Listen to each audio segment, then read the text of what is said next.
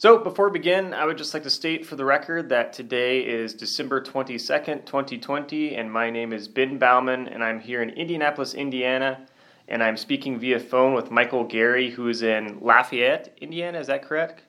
Correct. And we are doing an interview for the Indiana Legislative Oral History Initiative.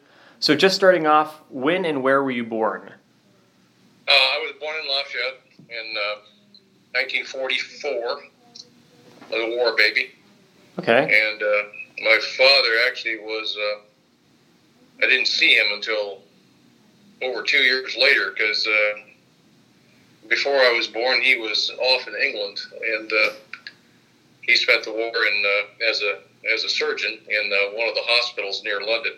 Wow. And didn't get back until I believe it was about March of 1946. I don't know exactly why the late release, except maybe they needed doctors over there to stay. So yeah. Wow, that's interesting. Okay. And yeah. And I my mother and my older sister and I stayed at my grandparents' house, my father's parents, in Lafayette during that time, before they had their own house when he got back. Okay, interesting. And what were your parents' names? My father's name was Richard E. Gary, G-E-R-Y. Okay.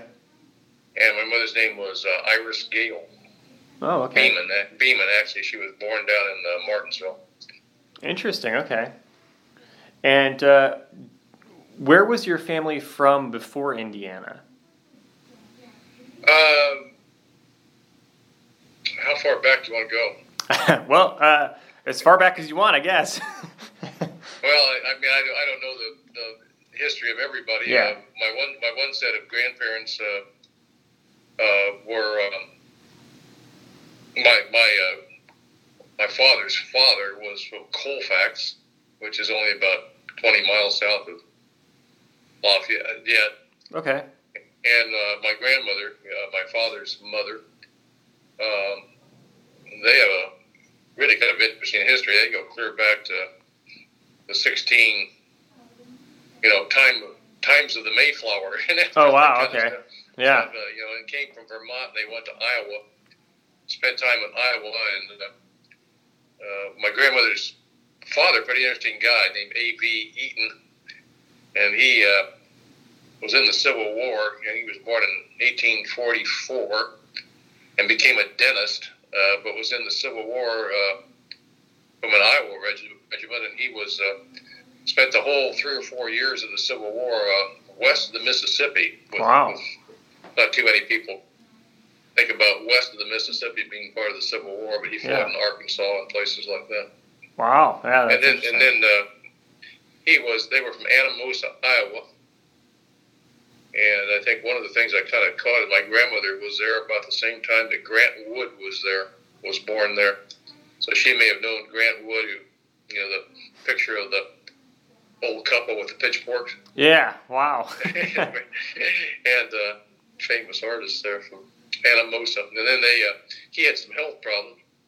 He was a dentist, had some health problems, and moved back to southern Indiana for several years, and then they moved up to Lafayette from there, and he operated what we might think of now as I think it was a guest house back then, but it was probably more like a B&B kind of arrangement, a little bit bigger than that, less than a hotel, but bigger than a B&B type of arrangement. And it was a place where people had parties and wedding receptions and all that kind of stuff, right down on the river here, which was the building's not there anymore. But, okay. Anyway, and that's the history. My grandmother went to a local Lafayette High School, and I think graduated in 1902 and married my grandfather in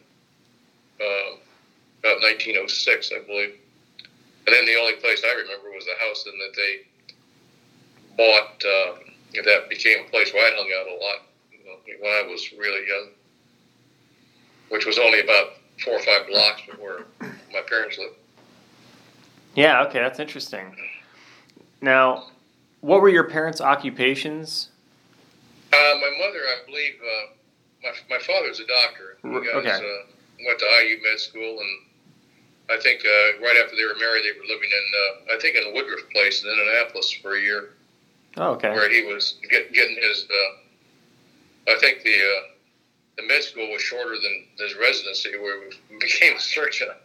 I don't know exactly how they did it back then, but I think then finally he got his full medical degree and moved to Lafayette, I think, in I believe 1939. Spent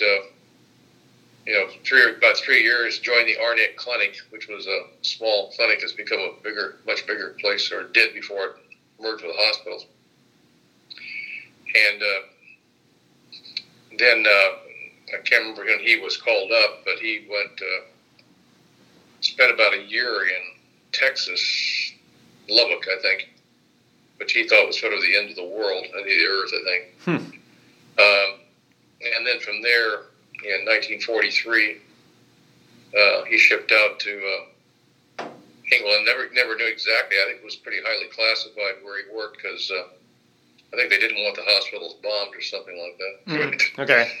So it was around London someplace, and he was there for 2 to 3 years. Yeah, that's interesting. So, how would you describe your childhood growing up then? In Lafayette? Yeah.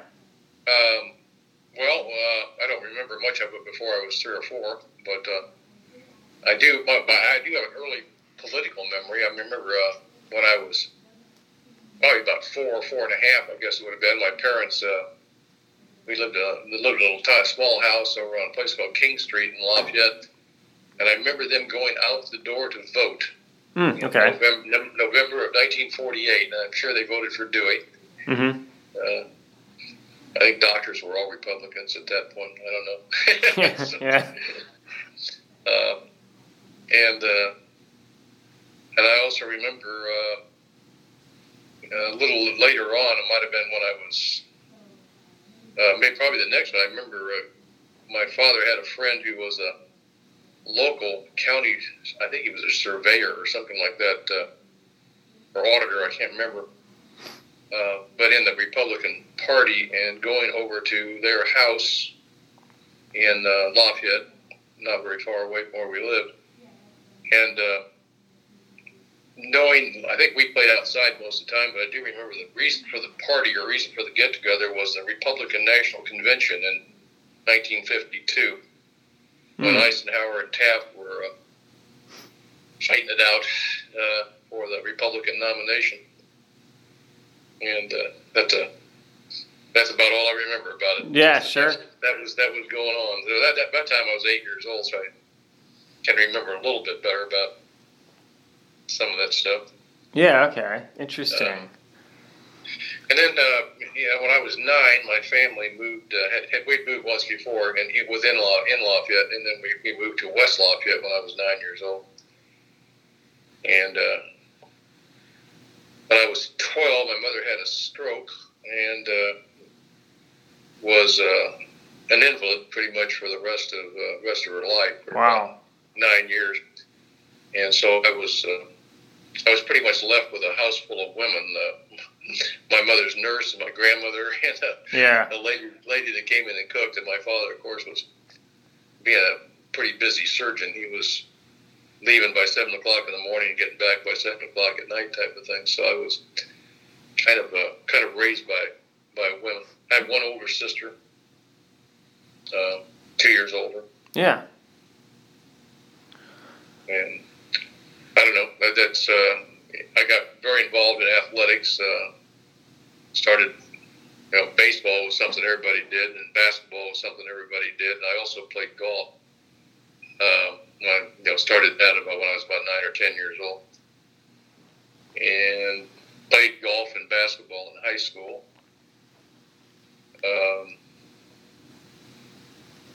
West Lafayette was the big basketball school.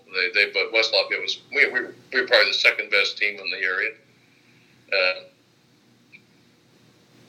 That's and cool. I don't know. I continued playing basketball. After I went to college, not in college, but I played in some independent industrial leagues and things like that. So, and then in golf, I was better in golf than I was anything else. I played I went to college at Purdue, which was all of about 6 blocks from where we lived. Yeah. And I was on the golf team at Purdue, and I played on 2 of the Big Ten championship teams. Wow. There in the about mid 1960s, and I will say with this, during the time I was in the General Assembly, there wasn't any question I was the best golfer in the General Assembly. Yeah, that would the best golfer ever in the General Assembly. I don't know of anybody who was really pretty good. That's possible. Yeah. You go back to the 1920s or 30s, maybe somebody played golf back then. I don't know. Yeah. Anyway, my majors in college were history and political science. Oh, okay. And then I was married between my sophomore and junior years, very young. And my wife and I both went to IU for grad school. Yeah. Okay. And I got a Master's of Arts in Teaching in History and Education from IU. Yeah. And okay. Cool. That's where I got the teaching credentials. I was a student taught. Moved back, after 2 years, and moved back to Lafayette. I got a job at West Lafayette, my alma mater, and teaching in government history, econ, social studies type stuff. Right. And a student taught in Kokomo. Had a political experience then. I had one class that it was sort of like figure out what you're going to do with these people. Okay. And I organized a bunch of trips and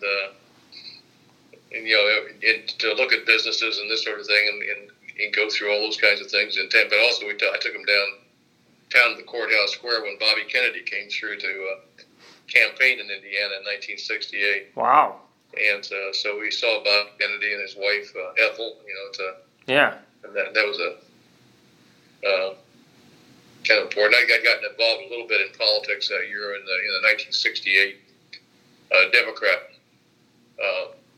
contest for the nomination, and actually I was for McCarthy, Gene McCarthy. Okay, yeah. And Kennedy was running, and then Lyndon Johnson had bowed out, but he sort of designated as a stand-in for him. The governor of Indiana was Roger Brannigan, who was also from Lafayette, as his person. And so the 3 of them were the candidates for the Democrat primary for the presidency. And Kennedy, I believe, won. And let's see, where are we?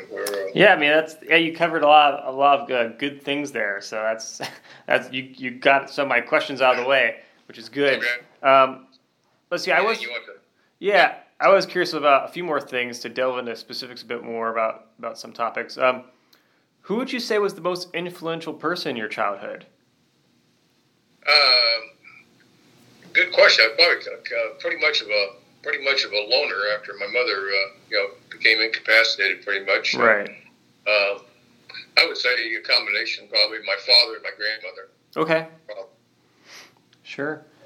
And as a child, what views did you have about the state of Indiana or being a Hoosier? I was probably more attuned to watching Oscar Robertson play basketball. Okay. Fair enough. I spent hours shooting baskets in the driveway, and just like probably a lot of other kids did in Indiana back then. And I played baseball also through Little League, but baseball conflicted with golf, and so it was pretty hard to. And not that everybody specialized back then, which they didn't, but right. Even so, it was hard to spend time doing both. So I would spend days on the golf course, and then probably head over to the playground to shoot baskets, in the late afternoons when I was 12, and that sort of thing. Yeah. Okay. And I said, if it didn't have when I was in high school, it seemed like you had some of the kids did ball and some of the kids did cars, and a few of them did both, and a few of them did neither. But those were the two main things. You were right. You either were in love with your first car, or you were in love with something that had to do with baseball, basketball, football, or whatever. Yeah. How about how did you view your college experiences? I'm just sorry. Go ahead. How did you view your college experiences? I think I was. I kind of view a lot of my early life as just following the next step. Okay, sure. First you went here, first you went there, and then you went to college, and then that's. I don't think I did have probably a choice. I've never been real sure whether I did the right thing or not. I did get accepted to Northwestern. Okay. And but I got accepted a little bit late, and I kind of already made my plans and this sort of thing to go to Purdue and play golf for Purdue and all that, and so I didn't do it. But I was probably, if I'd have been accepted, bad Northwestern before I was accepted at Purdue, I probably would have given that some pretty serious thought. So I right made it. That was a decision I always wondered about. But as I say, I got married between my sophomore and junior year in the summertime, and after that, I'm sure one of the reasons I went to IU was that my wife had a scholarship there for graduate school. So, okay, sure. Yes. And in what ways did your awareness of politics change as you, went to undergrad and grad school? Well, my father was, if he was anything, he was a Republican, but mostly he was a doctor. Yeah. And so politics wasn't exactly something that he came home and talked about every day or anything like this. I think other than being like most doctors and not liking the, Medicare and Medicaid, Okay. That was liquor. Yeah. Doctors being sued was not a big thing that was Right. anybody was wild about. Yeah. So those were issues, but other than that, I know somebody talked him into going to the Republican state convention when Roger Brannigan was, running for the nomination. Yeah. And they did that as a Republican delegate, but I think that was more for Roger Brannigan than it was for party. But it was a topic. I mean, we talked about governmental issues, occasionally. Mm-hmm. So I'm sure that came. Nobody else was in the household particularly interested, I don't think. Yeah. But probably more from him. Sure. But anyway, that wasn't a huge thing. Yeah. But I think government was important. I can remember glued into the TV when Nixon and Kennedy debated in 1960. I was 16 by then, but I know I watched all of that. Yeah. In those debates. When I was in high school, there were some. I think I can remember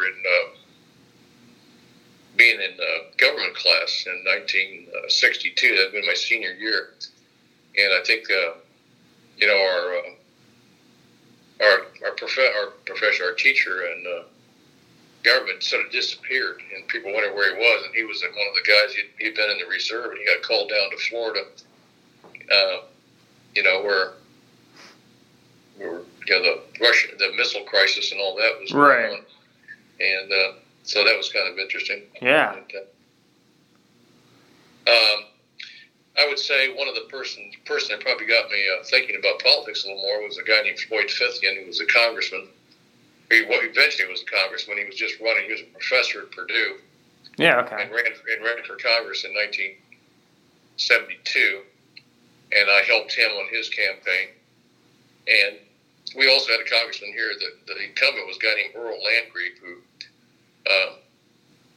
probably have to read something about Earl Landgraf. He was quite controversial in himself. I mean, I think you remember one time in the campaign in 1972, he referenced, maybe that was in 74, he referenced the students here as little bastards. Okay. And that didn't do him any good. Probably not. Yeah. And but Fithian ran against him in 1972, which was a year that literally I don't know that any Democrat won. Yeah. McGovern here, and by that time, my wife and I and our two young sons at that point moved out east of Lafayette, about 5 miles on what was considered a farm, but it was about 20 acres. I think that's farms could be designated pretty small acreage, I think. And it was an old, it was a house that was built in 1848, brick house that had been redone in the 1920s by a guy named McClintock, I think, and at least he lived there. And McClintock was a guy at Purdue who there was a McClintock strawberry. Okay. And it was pretty nice. And the barn, we had 10 acres. I planted walnut trees. We planted 4,000 trees by hand. Wow. And I actually paid a few members. I don't know, I'm sure it was legal. A few of the kids that were in my class, I paid them, I think, $1.50 an hour to come out and help me plant walnut trees. These were like juniors and seniors in high school. That was a lot of fun. I worked on that. I don't know what that would translate, $1.50 an hour in 1970 to. Yeah, not sure. Probably $8 or something like that. Yeah. And that was I enjoyed that. We were out there 3.5 years, and moved back into West Lafayette for a variety of reasons in 1973. And one was the schools, and I decided to run for the Senate by that time, and it was a lot easier to run from have a home base in West Lafayette where I grew up. Yeah. Than out there in the stick. But 1972, I did become the precinct committeeman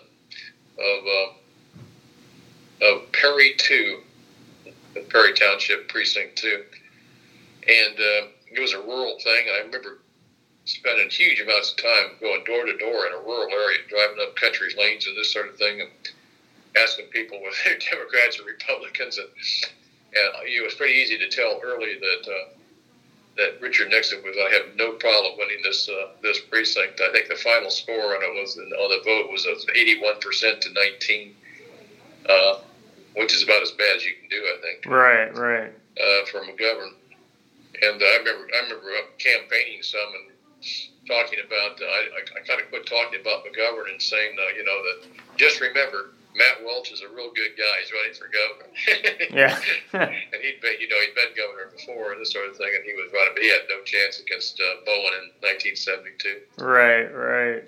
So, anyway, that was another interesting. A guy had been to precinct committeeman there by the name of Alonzo Boer. Really good guy, just tremendously a lot of integrity. And when he saw I was interested, he was getting to the age where he didn't want to do it anymore, and he was fine with me being there. I also ran for delegate for the state convention in 1972. Wow. And that was back when people actually wanted to go. I mean, because the delegates actually selected the governors. That was the last time I think it was a primary. I think the primary all came in right about that time. It was 1976, I believe it was a primary nomination process. But so it was the last time the convention really met, and Welch and Larry Conrad had a lot of support each. Welch won, but Conrad then got the nomination next time in 1976. Yeah. So I guess I did have a little bit of a political background already before I decided to run. And it's a pretty heavily Republican district, it always had been. And I was a Democrat, so anytime I ran for election, it was going to be a little bit of a fight. Right. So I won in 1974. 1974 was a pretty good year for a Democrat to run. That was the Watergate year. Yeah, that's right. And I won pretty easily. I think I won 58% in that election. And I always thought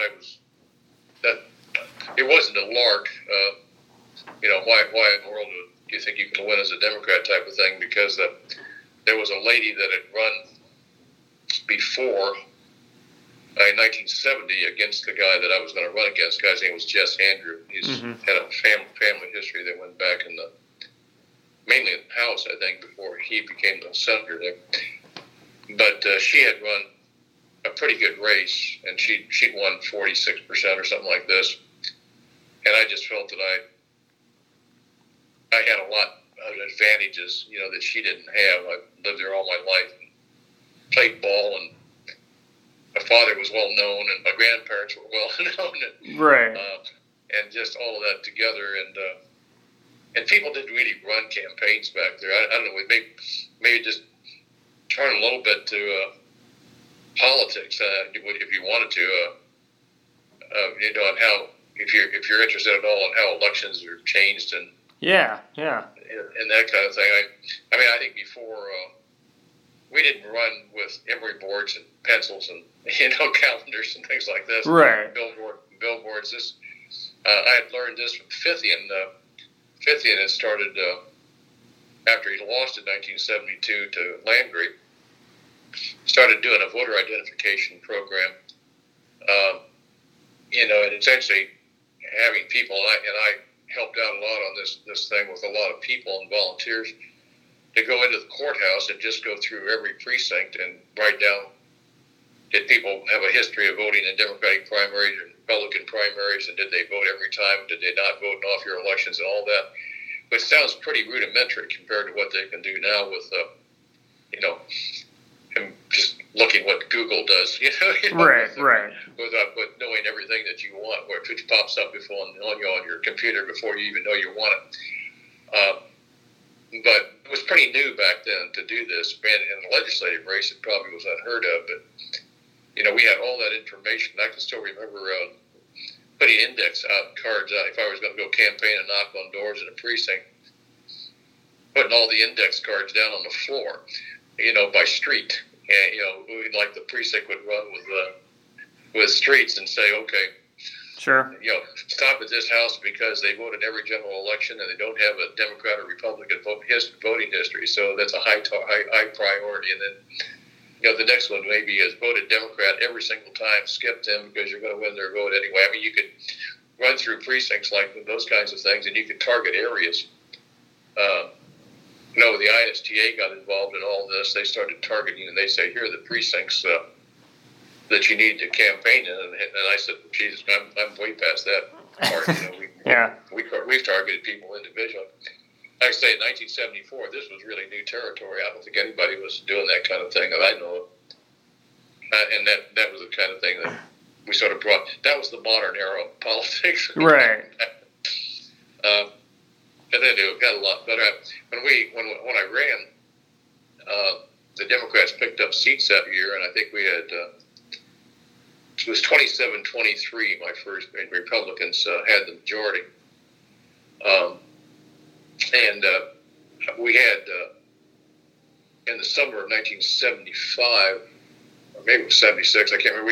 We had a golf fundraiser. I organized a golf fundraiser along with another person, and as far as I know, it was the first golf fundraiser anybody had. That became the in thing to do with all the caucuses, to tap the lobbyists and other people, to contribute. I know we raised $13,000, and we used that money. A friend of mine and I, Louis Mayburn, you may have probably talked to him or what. And we went around and visited all our top candidates, that we had hoped in 1976. I remember it was such a good time. We made up campaign slogans for all the ones that wanted to put their name on pencils and hand them out. Oh, okay, yeah. And which we thought was silly because we wanted it in TV and radio and things like this, and tried to persuade them to spend our money wisely. And but we were making, handing out, 1,000 here and 1,000 there to various candidates, and we won. In '76, we picked up 5 seats and took the majority. And so that's the last time the Democrats had the majority in the Senate. Yeah. Wow. So that'd be probably a topic you want to talk about, as the demise of a political party in the legislature, and why it happens, and that sort of thing. Yeah, definitely. Somewhere along the line. But anyway, we won,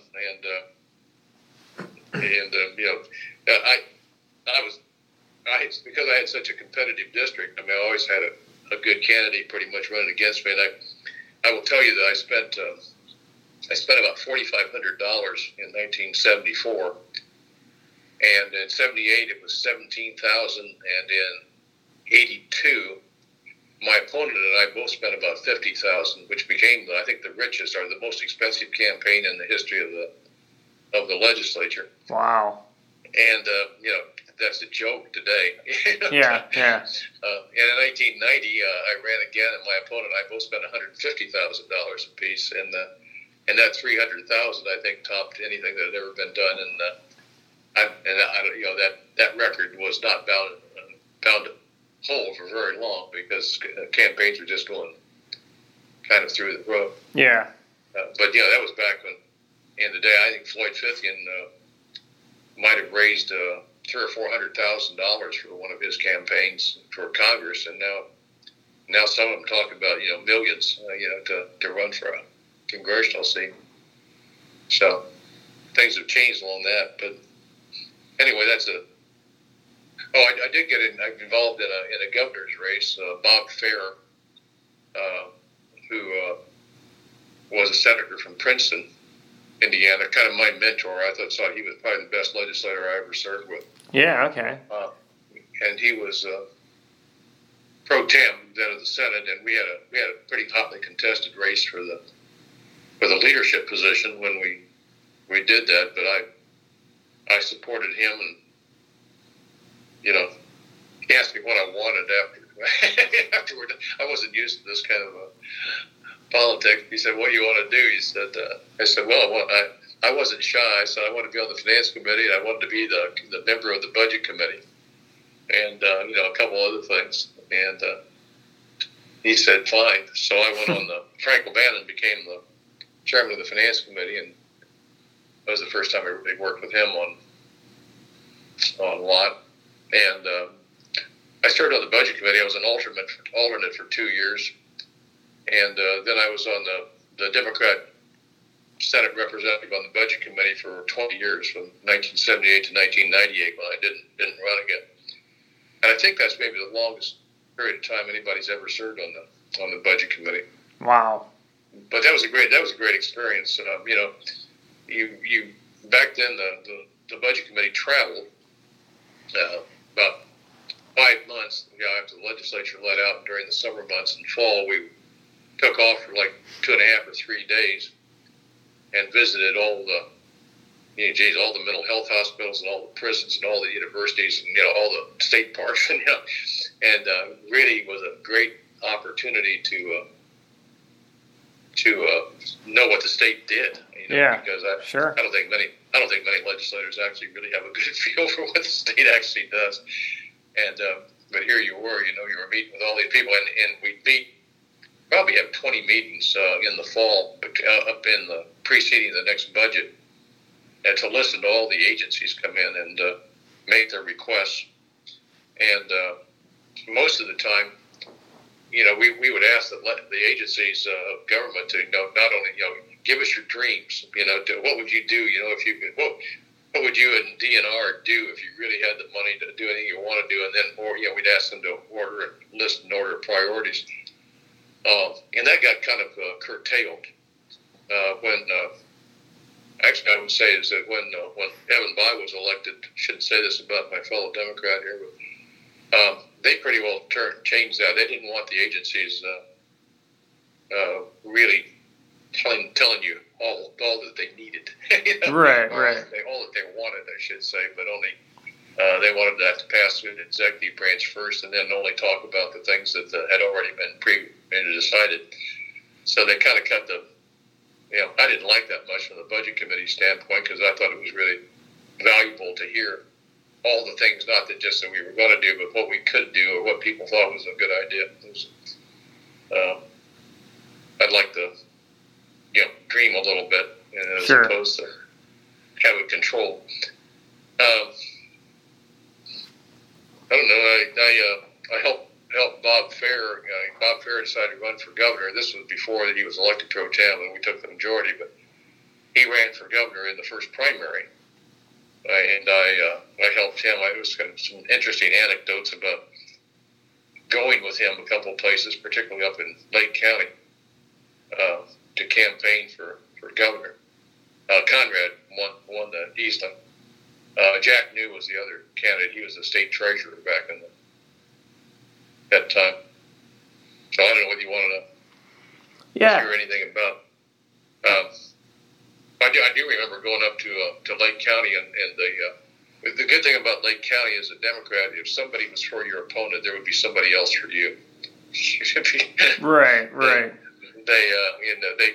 They were at each other's throats, and so I think Conrad knew had the endorsements of somebody else and this person, and so Fair had the endorsement of Mayor Hatcher, who was the mayor of Gary, and I remember going to his house up in Lake County with Bob Fair, and had a nice meeting with some people, and when we got ready to leave,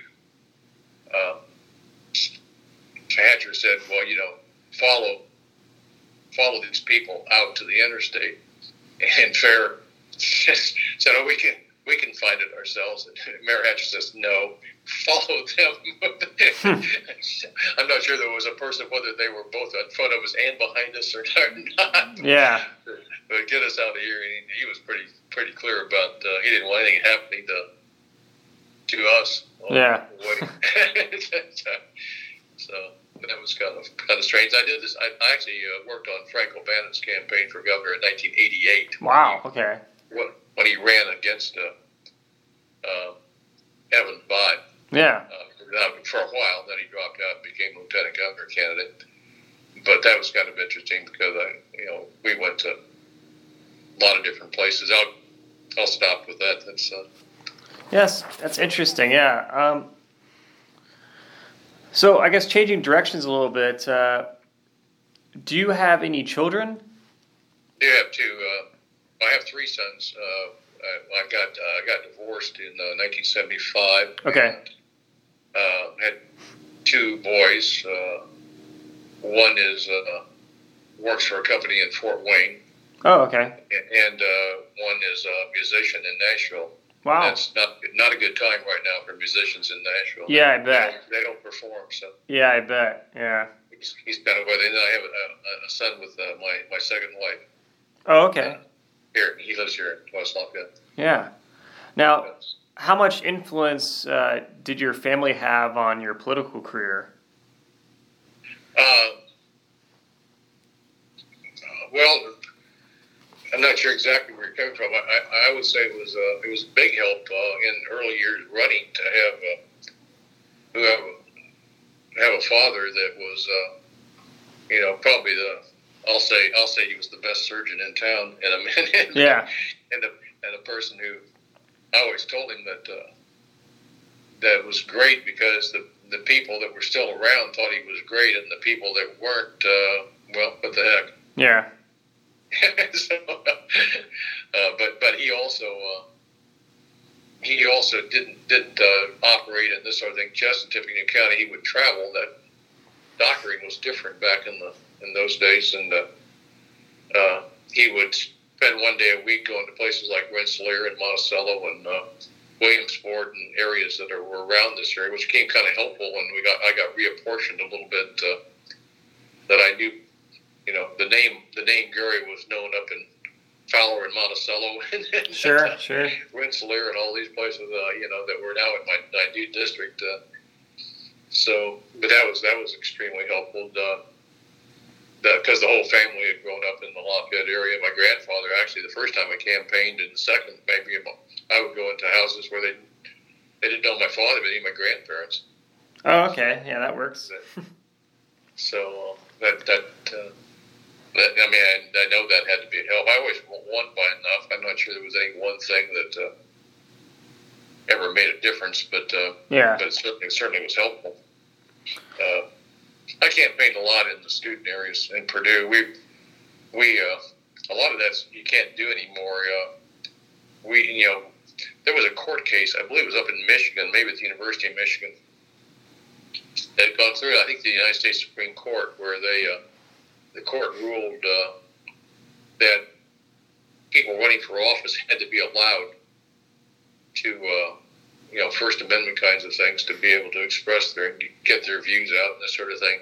Yeah. And so, at least for a while, you had to set it up in a way that, if you were going to campaign in dorms or places like that, you had to go with escorts, and they had to, it had to be controlled in some way, but that wasn't any problem. So, the guy I sort of grew up politically with here was Stan Jones. I don't know whether you have his name down. He was he was my House representative, and I was his senator. We were both really young when we first. Oh, okay. I was 30. I was 29 when I announced, and 30 through most of the campaign. Stan was about 5 or 6 years younger than me. I think he was only 24. Oh, wow. And so we actually were pretty good university student campaigns. Yeah. I mean, we weren't too much different from the people we were knocking on their doors with. Sure. But we sort of got that down to but when we first ran in 1974, Stan had run in 1972 against a lady named Frances Gaylor, who'd been in the House for some time. And so he'd been through the thing once, and he had some people that were there, so that was pretty helpful. But I know when we sat down with the representatives of Birch Bayh and Floyd Fithian, who were also on the ticket, and that I remember Fithian wanted to basically register every student that was alive, because he was running against a guy named Earl Landgrave, who would reference students unfavorably and was really pretty vulnerable in that. And on the other hand, Birch Bayh didn't want to register very many at all. He wanted to be very, very careful on who he targeted, because he was running against Dick Lugar. Okay, sure. And Purdue had a large number of students that were from Marion County, from that area, and also, people think of colleges sometimes as being bastions of liberalism, but I'll tell you, when you're campaigning with engineering students and agricultural students and pharmacy students, they're not. The students were pretty evenly balanced between Democrats and Republicans, and so Stan and I pretty much, after we kind of threw out the Fithian and Bayh approach and said, why do we need to listen to these guys? We're the ones that are here. We're the ones that are going to do it. So we sort of did it our way. Okay, sure. And we had we had the heaviest number of students vote in 1974 of any year at Purdue until Obama in 2008. Wow. And so we pretty much controlled the whole voter registration process. Yes. And it did extremely well there. Students were always kind of I'd just say a cushion. My goal was to win the rest of the thing. If I won by the campus by 2,000 votes, that was just icing on the cake kind of thing. So yeah, it was. I think that allowed me to win pretty easily every time. Sure. I diverged from whatever we were talking about. No, that's okay. That kind of makes me think of the next sort of subject here. So as you initially became involved in politics, what were the key issues or legislation you wanted to champion or fight against? I remember I was trying to think about 1974. The issues that were pretty big. One, unquestionably, was the Equal Rights Amendment. That was a question everywhere you went. What was your stand on that? Right. And I think that issue worked to my advantage in the first. I was for it. My opponent had voted against it, or had been against it, and was, so that, I think, helped with a lot of overall. And the other one I remember was no fault divorce. Indiana was in the process. We changed, I think, that law in 1975. And before you had to give cause, reason. You had to make something up about your spouse or something to get divorced. And alimony was a big part of all that. And I believe the no-fault divorce basically said irreconcilable differences, is good enough. Right. And also, I'm not so sure we didn't drop alimony. I think it just became child support issues. I can't remember about that for sure, but some of the other things, the big bill that had passed in 1973, the year before I was elected, was the Bowen property tax bill. Oh, okay.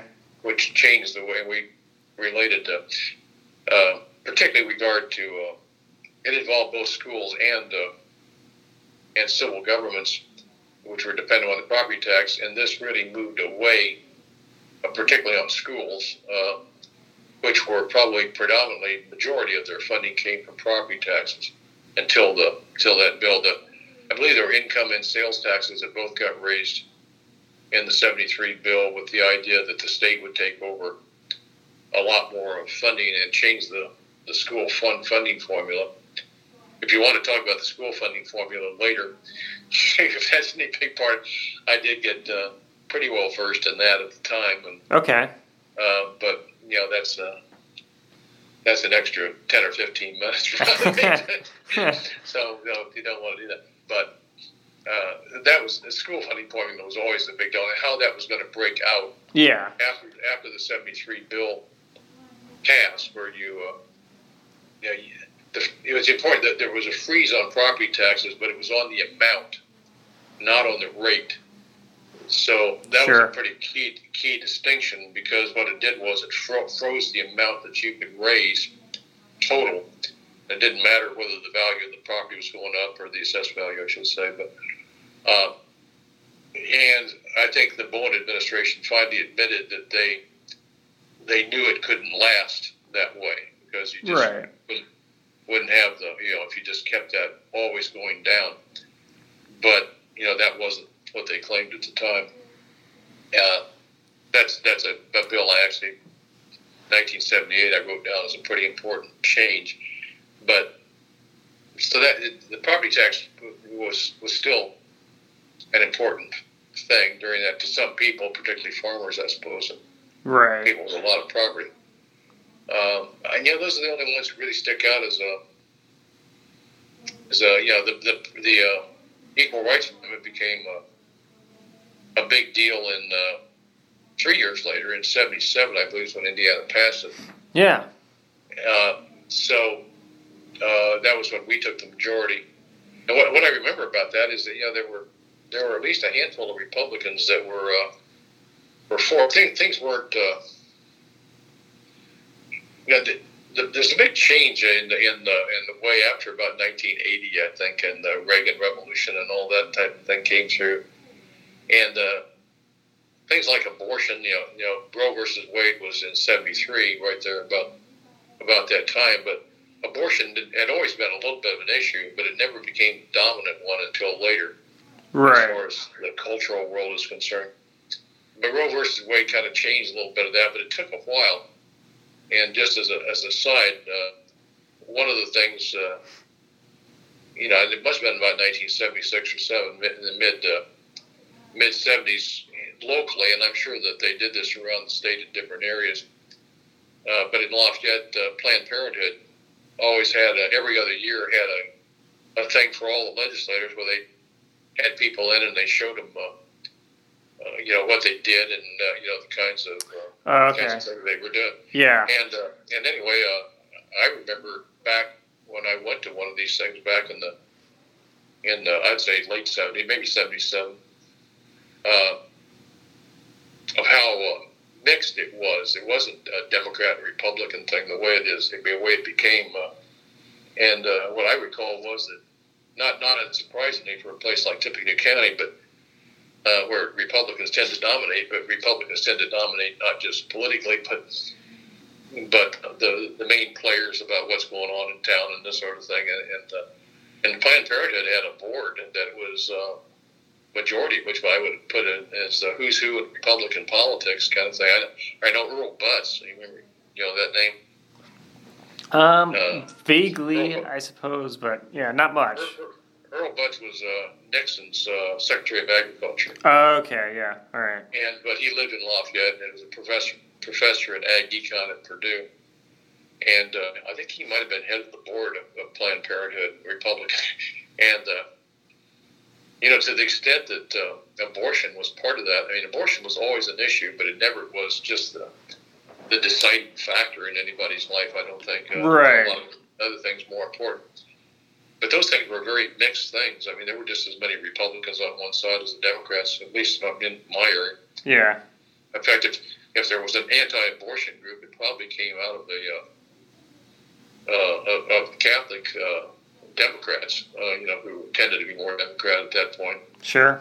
But so all that really changed, I think, somewhere around 1980. We talked about 1980 election when Reagan came in. That was the first time we referenced words like the God Squad in the Senate. Okay. Where we had 3 or 4 new people came in that year in the Republican Party that clearly some of these moral majority cultural issues became much more important than before. Sure.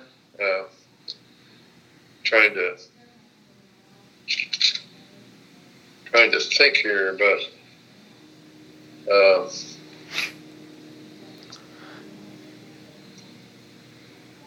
talk about the budget committee, I guess. I thought I'd give you a name. I don't know whether Phil Conklin is still alive, but if you wanted to hear anything about the budget committee, I think he wrote a little book about it. Oh, okay, interesting. Yeah. So you might get a hold of that. The budget committee had there's a huge court case. I can't remember.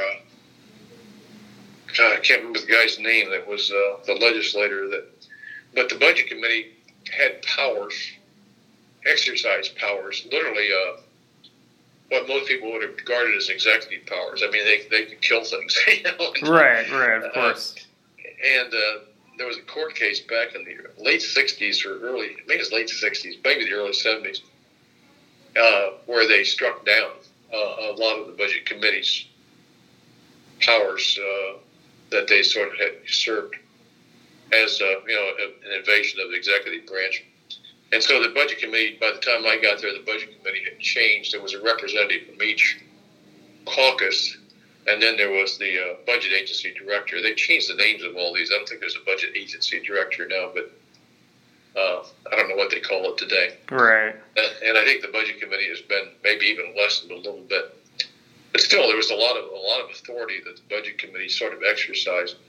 But there was always a 3-2 edge in favor of the governor's party, because you'd have 2 Democrat and 2 Republican legislators, and then the budget agency director would be the appointee of the governor. So sure. But still, there was a real. If you were a governor, you didn't want 3-2 votes on things. Right. No. And in most cases, we almost always had a 5-vote on anything we did, because it was usually talked out beforehand. I would say that was a general difference. I mean, people were partisan, but it almost seemed like before each session of the legislature, the governor and the leadership of both parties would pretty much sit down and at least kind of agree on, here's the 3 or 4 or 5 things we need to do. Right. And everything else was maybe fair game for a fight, but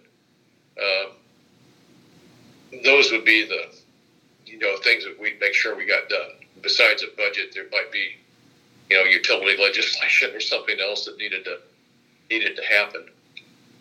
And that's I think a big change from today. Maybe not in Indiana since it's so one-sided, but I think in a lot of places, certainly in Congress, you don't see that. Sure. I think there was a lot more reliance on individual relationships that you might have. I remember when I was on the education committee in 1975, my first year, and dutifully sat there as a freshman, and listened. The guy who was the head of the education committee was a guy named Eldon Lundquist, really good guy from up around Elkhart, I think, and he was only there, I think, the first 2 years I was there, and he retired.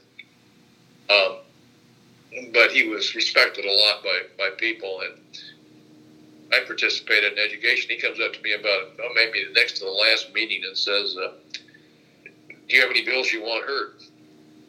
And I was kind of taken back. And I said, well, yeah, there's one, and it had to do with education service centers. I had one in West Lafayette, and there were 3 of them in the state. They'd initially been funded by the federal government. Right. But it was kind of an interesting concept. They were like centers for maybe 40, 50 schools, or maybe less than that, 20 school corporations in the area, not just in Tippecanoe County, but in all the surrounding counties. And they could be bulk buyers of anything, paper. They could be a repository for films and other kinds of things that schools might have shown and this sort of thing. And so the idea was on things that schools wouldn't necessarily have lots of, but would be valuable for particularly rural corporations. They simply could be like a library, that you could borrow the stuff and bring it back and that sort of thing, and make them available to everybody. And so the legislation I had was simply make them a state function, and with the idea that it would be expanded to other locations and this sort of thing. And I remember he said, you need a Republican co-author on the bill. I said, fine. And he said, you got anybody in mind? And I said, well, how about Bob Garton? And Bob was he was the liberal in the Republican caucus at this point. He changed around a little bit after that. And Eldon Lundquist said, can you think of somebody else? And I was pretty quick. I said, well, okay, how about Joe Harrison? He lives in my area. And he said, oh, that's fine. That's good. Joe's all right. They trusted Joe. They didn't trust Bob. Okay. Bob was for the ERA, and he was for other stuff at that point. Yeah. And then he became, of course, after the Republicans had some scandals, where a couple people went to jail. Yeah. He became pro tem, and then he lasted for 20 years. Right, yeah. You talk about other bills. ERA vote, I remember that. That was pretty intense on the floor. Yeah, okay. I know Rosalind Carter had to call Wayne Townsend, I remember, to ask for his support. I don't know whether Wayne was going to vote against it or not. He sort of hinted that Rosalind ought to do this, and so she did. So that passed. I was 26-24 in the Senate. Very close. Yeah. Close vote.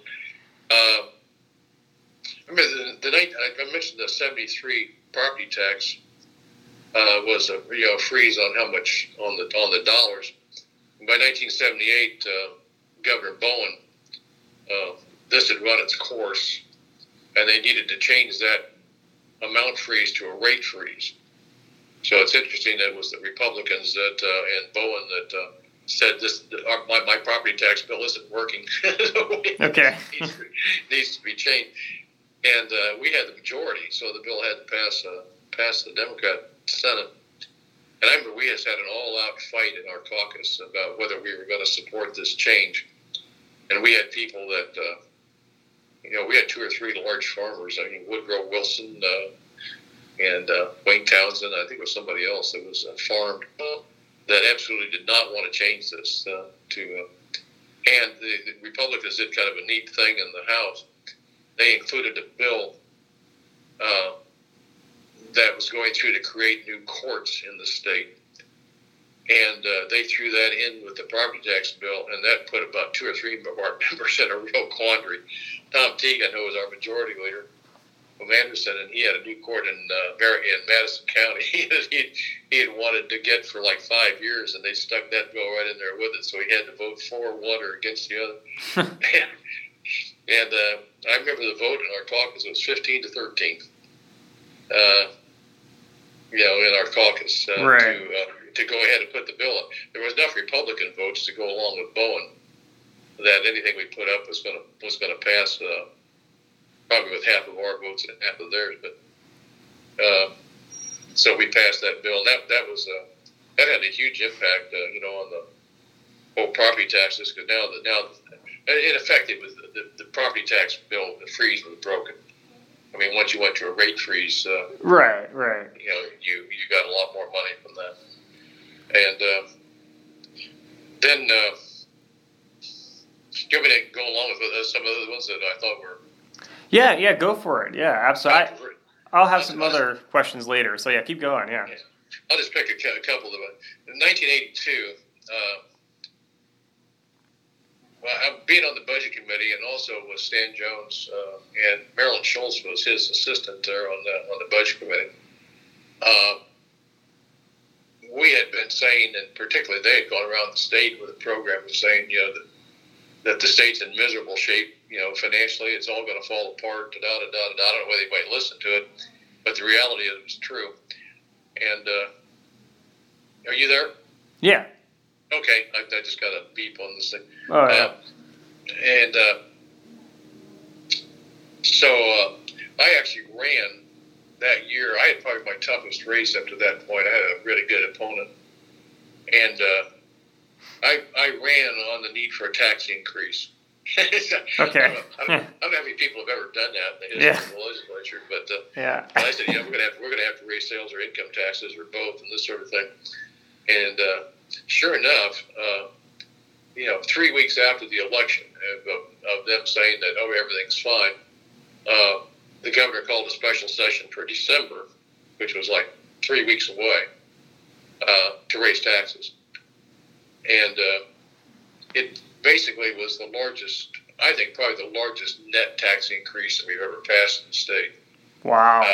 I say net because like the one they passed about 10 years ago, which moved almost all of the funding of the operations of schools to the state. That included a sales tax increase along with the reduction. There was a reduction in property taxes to go along with them. Sure. Sales tax, so it really wasn't a huge tax increase at all. But this one was just a outright, we need more money and raise the income tax, raise the sales tax, raise everything. Yeah. And I think it raised like $450, $500 million, which maybe, again, doesn't sound like a lot today, but multiply that by about 3 or 4 to get an idea of what it was like in 1982. Yeah. Which was almost 38 years ago. And I think it was probably the largest. And it left me in an interesting position. I was the only Democrat. I heard about this from a few people. The only Democrat in the legislature, either house to vote for. Wow. Which was, I don't think you get away with that stuff today either. I kind of cleared my path by telling everybody way before it ever passed, way before the Democrats in the House voted against everything, that I needed to vote for it. So I had it cleared with my leadership and everything like this that I was going to do it, because there wasn't any reason to think that this was going to be just a Republican thing. Anyway, that was I have an interesting anecdote about a couple of the Republicans involved, because the legislator that was the chairman of the Ways and Means Committee, Bill Long, had just been defeated by Sheila Clinker, and who we had recruited, Stan and I had recruited to run, and she won, and it was just kind of a surprise, because Bill was like, he was a big deal in the chairman of the Ways and Means Committee, and but Pat Kiley had just come in, and I think he was in his second year, and he became chairman of the Ways and Means Committee all of a sudden, and he became the leader of the tax bill. I mean, he was the one that had to steer it through the House and all that, and the chairman of the Senate Finance Committee was Larry Borst. I'm sure you've heard both these names before, and but so anyway, they passed it with large increases in taxes, And later on, fast forward, 15 or 20 years, when I went to work in the governor's office, a guy that I had roomed with for several years, Bill Alexa, who's now a judge up in Porter County, we bought a house together. Our wives and us bought a house together in on New Jersey. They're in the old north side. Yeah, okay. And so I lived there for about 5 years with Bill. And we had to have some parties. And we became one of the social gatherings during this. And we had a lot of people over. And anyway, we somewhere around year 2000, maybe in the late 90s, 99 or so, we had a party and had Larry Morris and Pat Kiley were both there. And they literally almost they got into an argument about who was most responsible for the tax increase bill. Like, both claiming credit. Okay. as Kylie was saying, I did this and this, and Boris said, yeah, it's like here I'm listening to two Republicans, arguing about who deserves the most credit for the largest tax increase in Indiana's history. And oh my gosh. Just going to show that ego triumphs over everything. Yeah, that's wild. I want to be known as the number one child abuser in Indiana, type of thing. Yeah. Oh my gosh. That was kind of funny, and another bill, the A+ program, was a pretty big deal in my life. Governor Orr came in and wanted education reform, and this is where ISTEP and merit pay and increased taxes and all that kind of came together in one bill.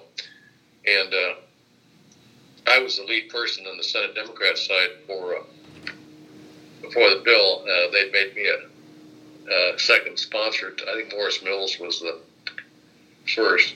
And it probably was the hardest bill I ever worked on because our caucus, the Democrats in the Senate, probably were more educational oriented than probably any of the four caucuses. We just had people with a huge amount of interest. I would have a meeting, with members of our caucus who were interested in the A+ program after session or something like this. We'd have 10 or 11, 12 people there. I mean, it was more than half our caucus. Wow. And that never happens. I mean, legislators get busy and they want to go talk to a constituent, or they want to do this or that, or after a session, they want to go out with lobbyists or whatever. Right. And I'd like to actually have people come for an hour and a half and fight over ISTEP and merit pay and all these kinds of issues that were in this bill. And it seemed like every time we had a vote, it was like 6-5, 6-4, 5-5. It's just like it close. Was, yeah, it was terrible because we had a lot of ex-teachers or teachers. We had others that just had a real interest in this area. And so, it seems like I just get worked over by everybody every time we met. But, it eventually passed. And I think a lot of people, ISTEP and all that stuff lives today. I think merit pay has gone by the wayside to some extent, but the whole voucher idea and this sort of thing came out of a lot of this kind of stuff, and charter schools came out of a lot of that bill. I think what people maybe forget sometime when they talk about this is that one of the big parts of the bill that attracted people in our caucus was a tax increase was in the bill. And so the thing that we were going to have a really bad year for funding public schools, and this would have been helpful. It meant the difference between whether schools got a decent increase or whether they didn't get anything practically. And I know that brought in several votes that put aside their philosophical issues on other things and said, we want the money. Right.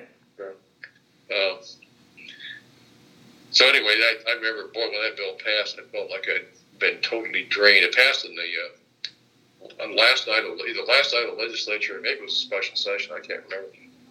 But, I remember 3 or 4 o'clock in the morning, we were still working out, what this looked like on the... Oh, my gosh. That was the thing. We used to have these all-nighters on. The last night for the budget, because I was always the point person for the Democrats on the budget. early on you had to follow the bills down. Not today we have. They got to the point where they had a system with computers where everything could be immediately changed. But if you wanted to change a budget bill, you had to go to the printer and take that change down to the printer. The budget agency was in charge of all that, and so you always wanted to make sure it came back the way you agreed to it. Yeah, you better be careful. Yeah. Yeah. I'll tell you, there were a lot of things changed after they were passed. Way back when, where they went to the printer's office and some numbers got changed and this sort of thing. That you did have to find somebody that was a budget agency director or something like this back in the 70s or 80s to get much of a handle on that. But there were a lot of things that looked different from the time they left the State House to go to the printers and the time they came back from the printers in the final form.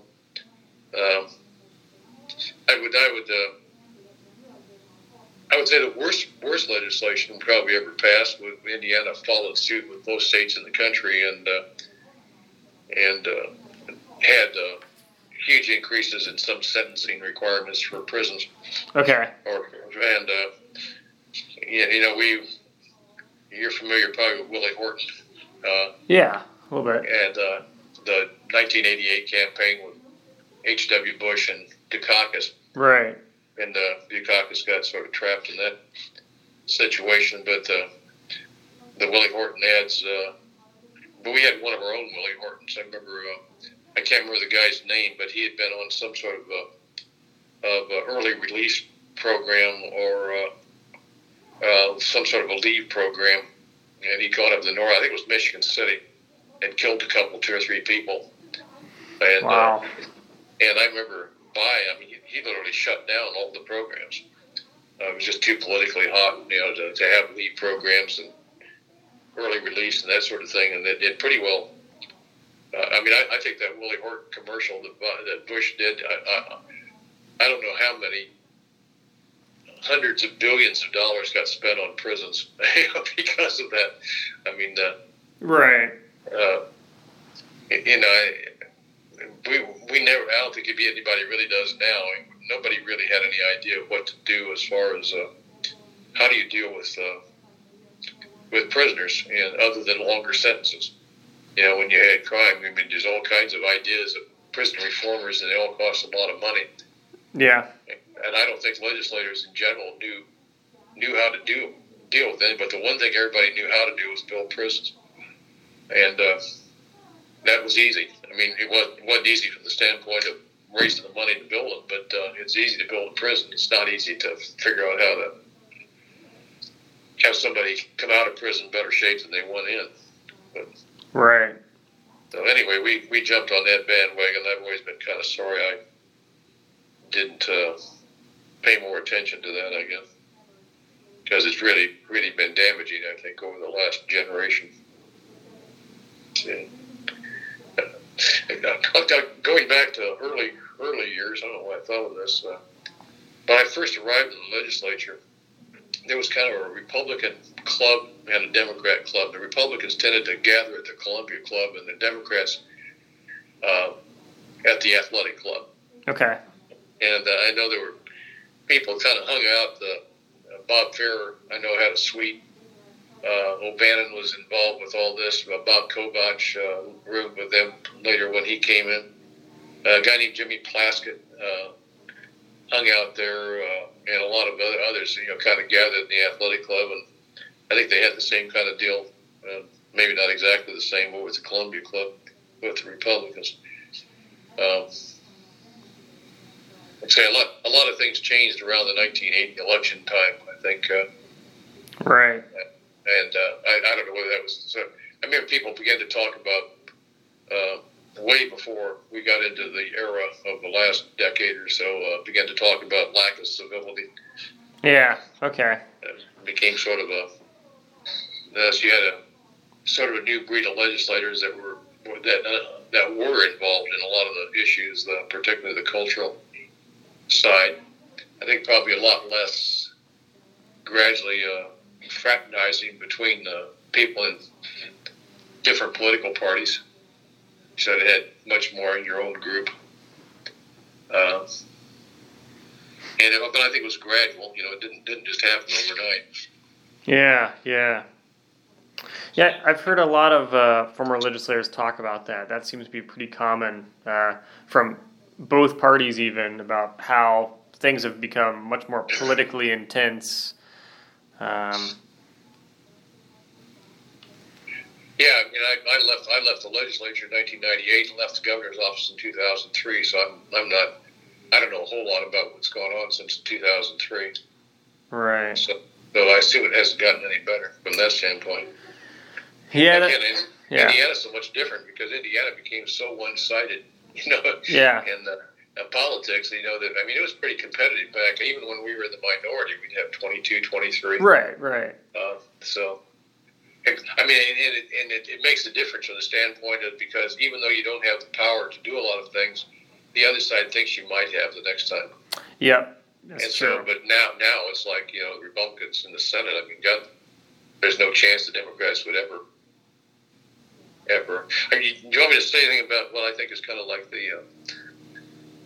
the demise of a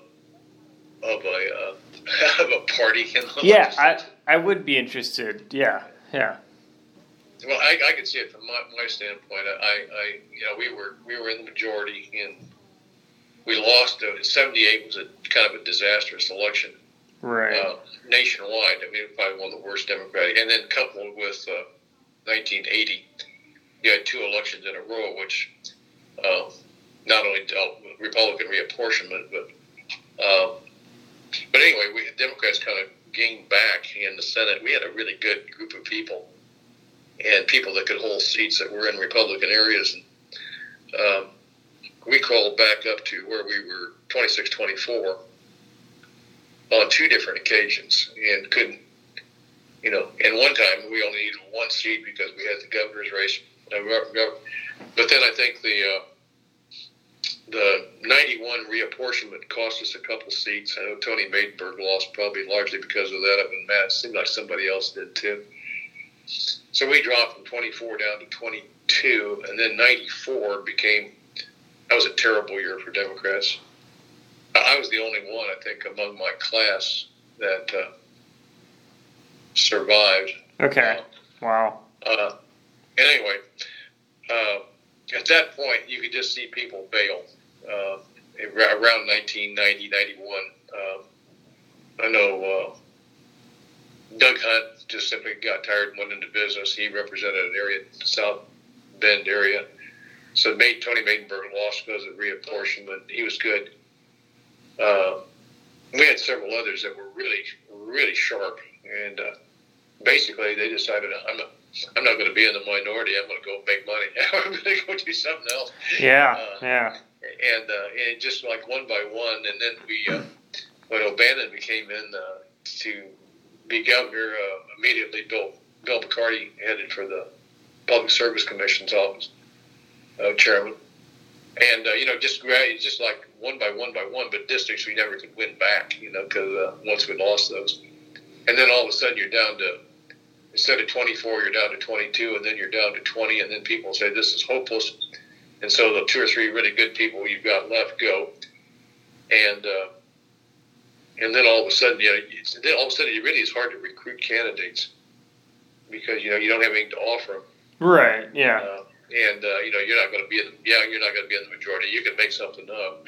But, people are pretty smart about those kinds of things. And gradually it's just like, nobody cares. And then your leadership,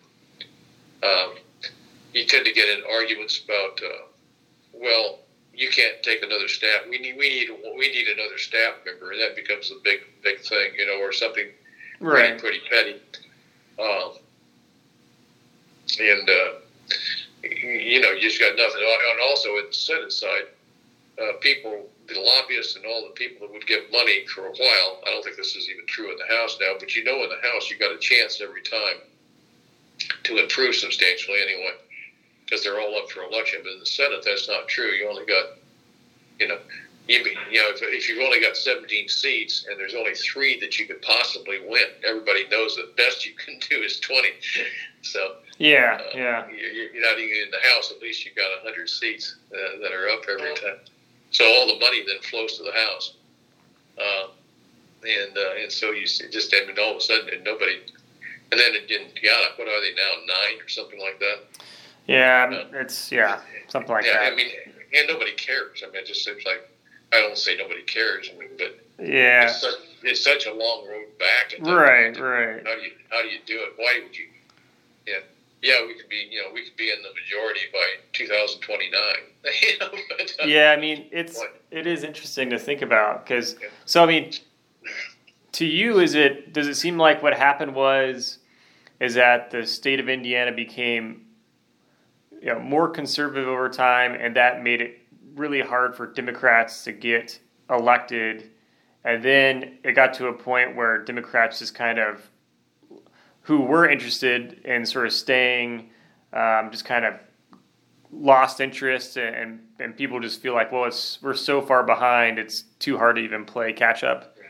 Yeah, I think it's all of the above. Yeah. You talk about people always ask me what I considered myself, liberal, conservative, all that sort of thing. Right. And since I can't even tell you today what those terms mean, I don't think anybody else can either. But, it's definitely morphed quite a bit.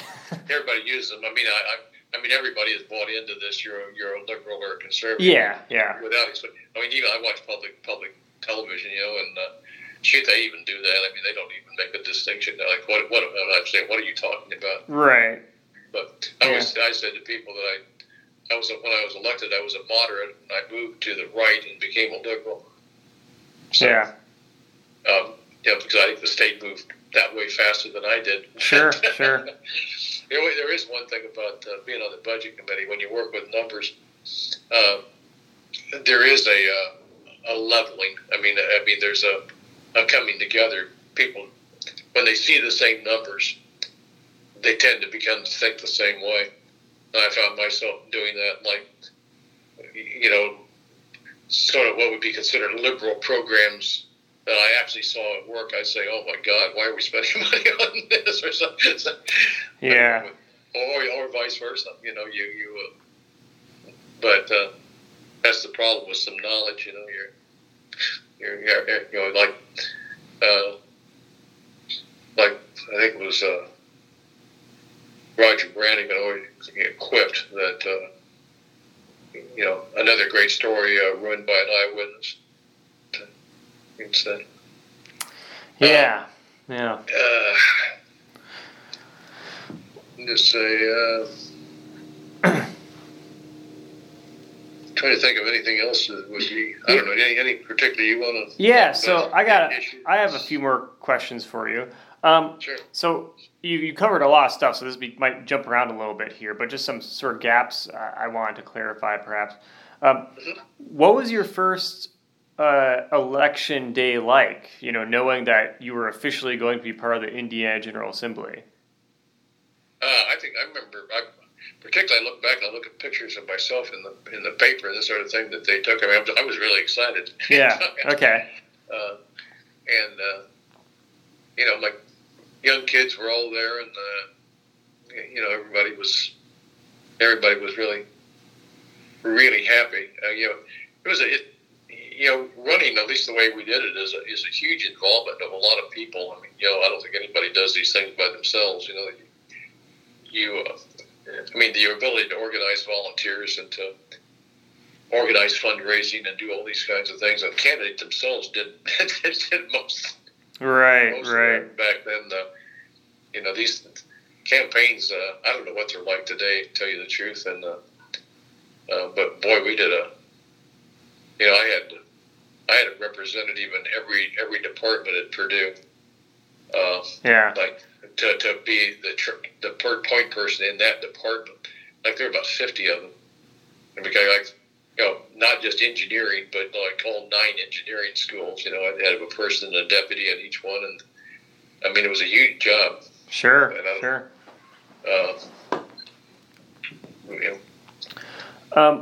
And did you have any change in your feelings after being reelected again and again?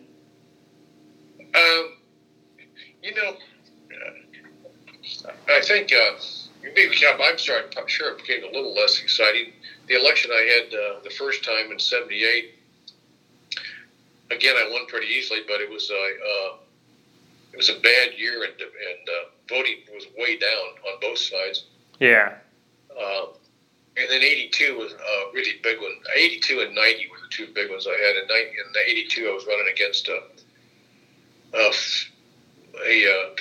also a West Lafayette guy who was a star on the basketball team and went to Dartmouth and came back and was within joined one of the bigger law firms in town, and really had a lot of people that knew him.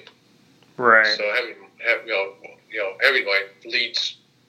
I won by as much that time as anybody. Really worked at it, and it was the first time I ever had sort of an election that got into the cultural kinds of things. I mean, he ran a slogan to put a Christian in the state house, and that was the first time I ever kind of ran into that. It's like, well, I'm not really religious, so none of this stuff ever.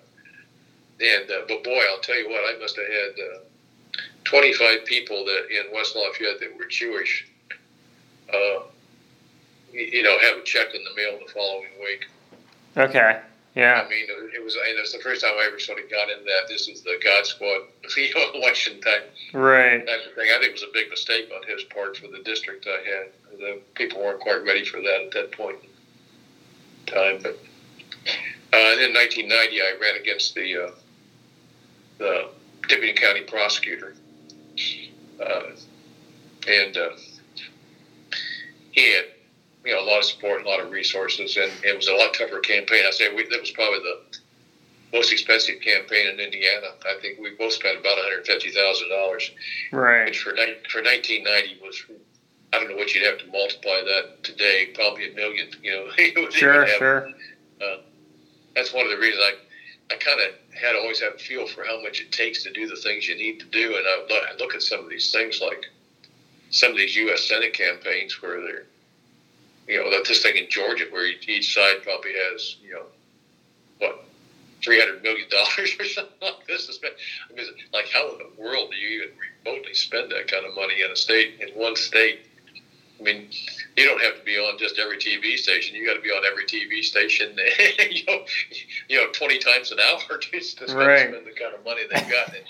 And certain about it's just huge overkill. Oh yeah. You can't possibly spend money that way. Yeah. But anyway, that's true. So, now, did your campaign strategies change over time? I think media became, a more important thing. I mean, how you raise money. I always raised most of my money, or about all of it, in my district, and that became unheard of after a while. And even in the $50,000 I raised in 1982, probably 70% of it, 75% of it came out of my district. Okay. In 1990, just 8 years later, when we spent $150,000, 3 times as much, I think I raised about maybe half of it from the county, but the rest of it began to come from outside. It became, it was the traditional Democratic, it's from the caucus, which is always a kind of joke because the caucus gets it from the same place that you get it from. Right. Which would be, I don't know, the teachers' organizations, labor organizations, trial lawyers, the typical Democrat groups. Even there, I was probably, at that point, I was probably only raised half of it locally. But others that were successful, and I know some of the people I hung around with, they were maybe spending, $100,000, and they were raising 10 of it locally, and they were becoming totally dependent, not almost totally dependent, on outside forces. And I think that's probably true of everybody at this point. I don't know. I suppose there's somebody that's rich enough that they're willing to spend a couple $100,000 on their own campaign, but nobody did it. The time I was there. Sure. So I don't think that's a very positive thing, but there is if you can raise money from your district, I mean, there's a huge advantage. I mean, everybody that gives you, if people will give you $10 to come to a barbecue, they'll also put a yard sign in your yard, and they'll also may have a coffee for you. They've also do a lot of other things. Right. And so if all of a sudden you've got, in a Senate district, if you've got 2,000 people that, paid $10, I mean, it's worth its weight in gold. Yeah. You certainly, nobody thinks that way in a congressional race or a U.S. Senate race. I mean, but I don't know whether there's still a local thing like that going on, but it was certainly becoming less and less. Sure. Let me mention that I just thought of it. Yeah. I think maybe one of the biggest single changes that I don't know whether people would talk about too much, and that is just before I was elected, I think in the late 60s, like 67, 68, 69, somewhere there, the legislature passed a bill which set up the Legislative Services Agency. Oh, okay, yeah. And I think that this was the first time that legislators actually had their own group of people working on their legislation. Before that, it probably just came from lobbyists. Yeah. Or it came from, the governor's office. Right. And so that was a huge change because right along with the legislative services staffing, you also began to have the individual caucuses hiring their own staff. Particularly in the tax and budget areas and this sort of thing, where you had a little more complicated type of thing, but also other people. And so when I got there, I mean, this was well underway, but it's still its kind of infancy about that you began to have this, and I just think this was enormous. I mean, when I had my own person with regard to. The person worked for the caucus, but technically, but for me primarily, because on the budget and tax stuff, we had our own person, and we could hire our own person. And I can't imagine what it would have been, 8 years before I got there, when there was none of this. I mean, other than it was an every other year legislator, that legislature at that point. But yeah, man, the changes that meant to have your own group. Oh yeah, sure. Be able to get your own data and this sort of thing, not be totally dependent upon, what Duke Energy says about energy. Right. Or that type of thing. I can't even imagine all the differences it did make, but it certainly did. I think change it the way things work. Yeah, definitely. That makes sense to me. How did you know the needs and wants of your constituents? Everybody kind of asks that question, what's more important, that you're representing your constituents or doing what you think is best, type of thing. Right. It's both. I mean, it's you do get some, I would say the more technical the issue is, probably the less you're going to hear from anybody. Yeah. I mean, everybody has an opinion about education. Right. So, everybody has an opinion on abortion, or something like that. Sure.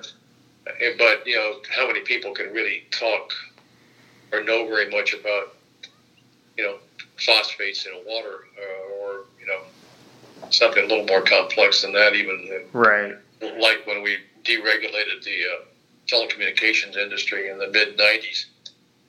I mean, I tried to get a handle on some of that, and it was just, God dang, that stuff was tough. I mean, Yeah. I found a couple people over at Purdue. I asked the representative from Purdue to the legislature if he could put me in touch with anybody. I went and spent about 3 hours with a guy one afternoon, and he went through all the changes. I tried to get, who benefits? Does AT&T win here, or does Ameritech win, or does right? How about Sprint? No, all these others. And it's like, And the best I could tell, you can listen to the groups, but that the bottom line was what they were interested in, and it was a huge thing. I mean, it's just like enormous, and the implications were huge. I'm not sure I ever did get much of a grasp on all that, except I came to the conclusion that it's all about the money. It didn't have much to do with anything else as far as they were concerned. Sure. But that stuff's really hard, and how much your constituents can influence you on things like that, which are just only just a handful of people in the state even really can understand. Oh yeah. Is I'm not sure now. I suppose if you had a constituency that was thought the right to own any weapon you could have, including rockets or something like this, and walk down Main Street with them. If 90% of the people favored that, maybe that would influence your position, and or maybe it wouldn't, and you'd go against it and just make yourself a one-term legislator. Right. Yeah. That type of thing. But those are the kinds of things that a lot of people have opinions on, and it's just like so do legislators. And so like when I ran the first time, I ran as a supporter of the Equal Rights Amendment. Yeah. And I wasn't about to change my opinion. If I had taken a worthwhile poll, if that could have been done, and found that the majority of my constituents were against it, that wouldn't have made any difference to me. Right. I mean, I'd run on it. So beat me the next time. Yeah. So I don't know. Those are no. That makes sense. Yeah. I suppose there are some people that are so have the feeling that they know so much about the issue that they don't care what their constituents say. I don't know. That would be interesting, yeah. I don't think there's too many people like that. Yeah.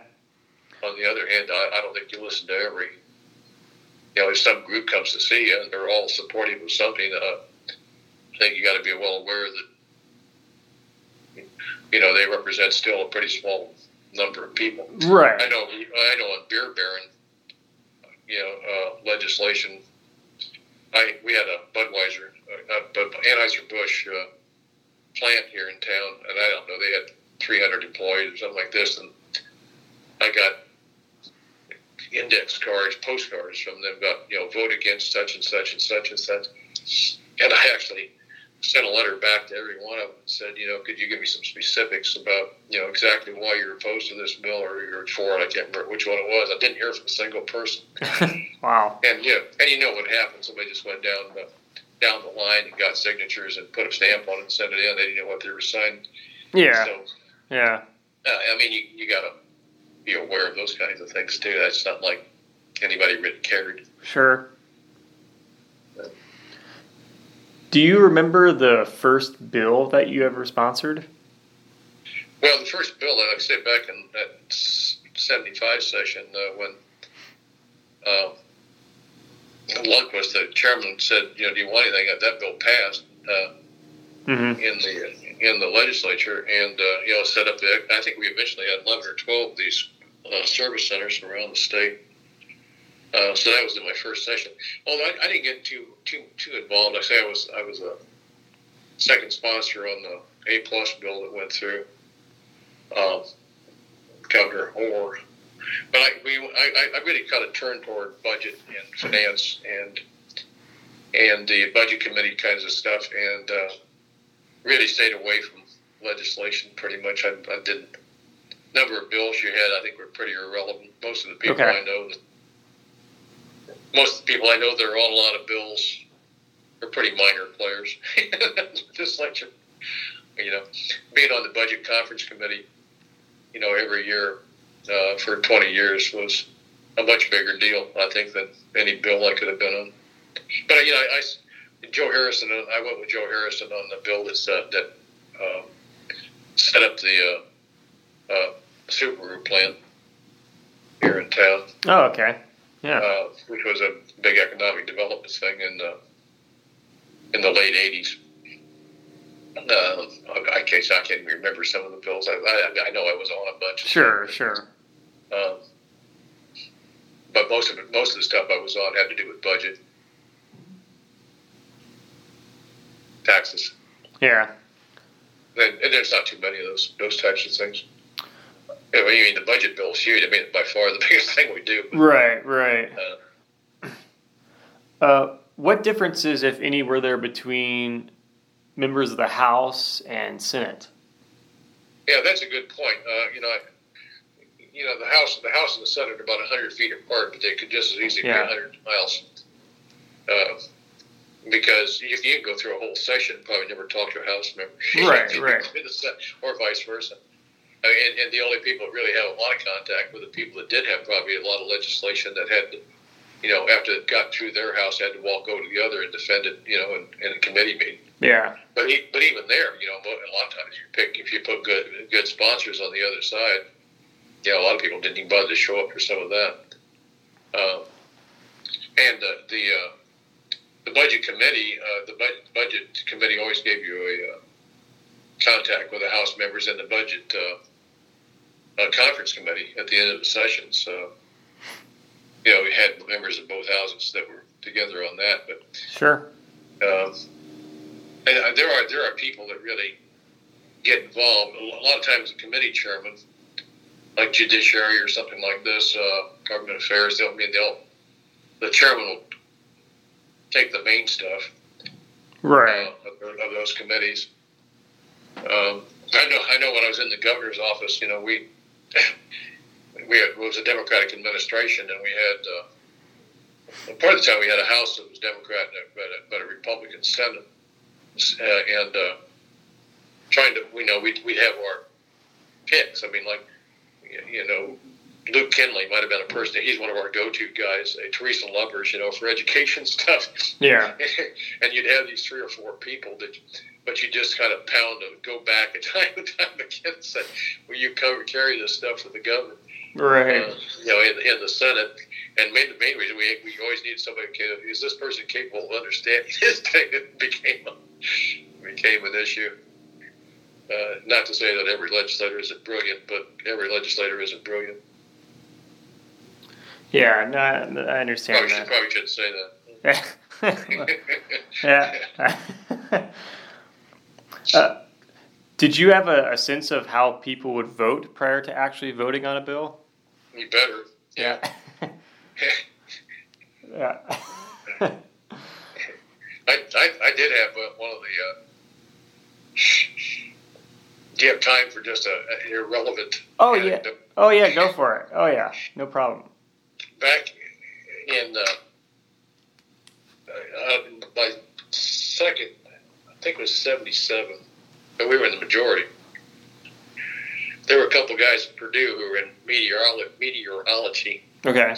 And they over at Purdue, and what they wanted to do was they wanted to get some good research and data about the effectiveness of cloud seeding to make rain. This involves planes going up and seeding clouds with silver iodide crystals. And the idea is, if you can make rain in a certain place, it's a big deal for agriculture. So anyway, I had this bill, which basically said that you had to, if you were going to cloud seed, you had to get a permit. You had to, tell people where you were going to do it, and this sort of thing. Other than that, the research would have been not worth anything. Right. So this is. I thought, okay, sure, I'll introduce it. So I did, and this was in 77 or 78. And anyway, we had 2 huge snowstorms both years. I mean, they kind of shut down the legislature and everything else type. I mean, it was huge. And they were the blizzards of 78, the blizzards of 77. You can probably read about that. And I remember we could, I was over in the hotel, the Omni, I guess, and looking out the window and up and down Meridian Street and up and down, Capitol Avenue and this sort of thing. No one car in sight for miles. Nothing there. And so they went ahead with a committee meeting on this bill, and and at least 2 or 3 of them, 3 or 4 of the members weren't there, but it had a quorum, and it passed 4 to 2 out of committee, I think it was, just barely. And nobody was enthusiastic about it. Sure. And this was unfortunate because then it went to the floor, and people jumped up and, what in the world is this and this sort of thing. And, I think Bob Garton was famous for his remark that, that we need this like a hog needs a wristwatch. And that was what it's, and the thing just went down in flames. I mean, it was just like terrible. So anyway, I introduced the bill the next year with the support of the Farm Bureau, and I believe it passed 49 to nothing out of the Senate. I mean, it's just like all it needed was the Farm Bureau to say, okay, this is all right. Right. We'll do it. It does show the power of the lobbyists. Oh, yeah. But anyway, I always associated that with, like, the only reason I got it out of committee was because of the blizzard of 78 or whatever. Yeah.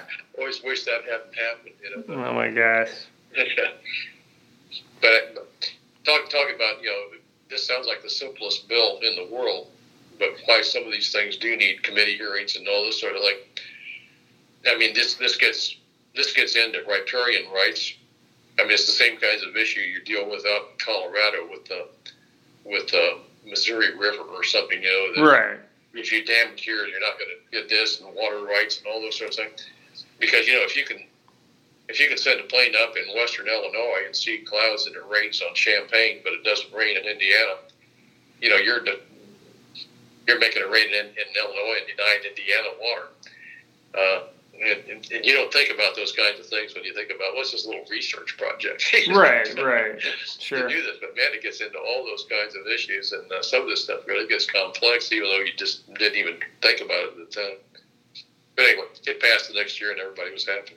Yeah. Okay.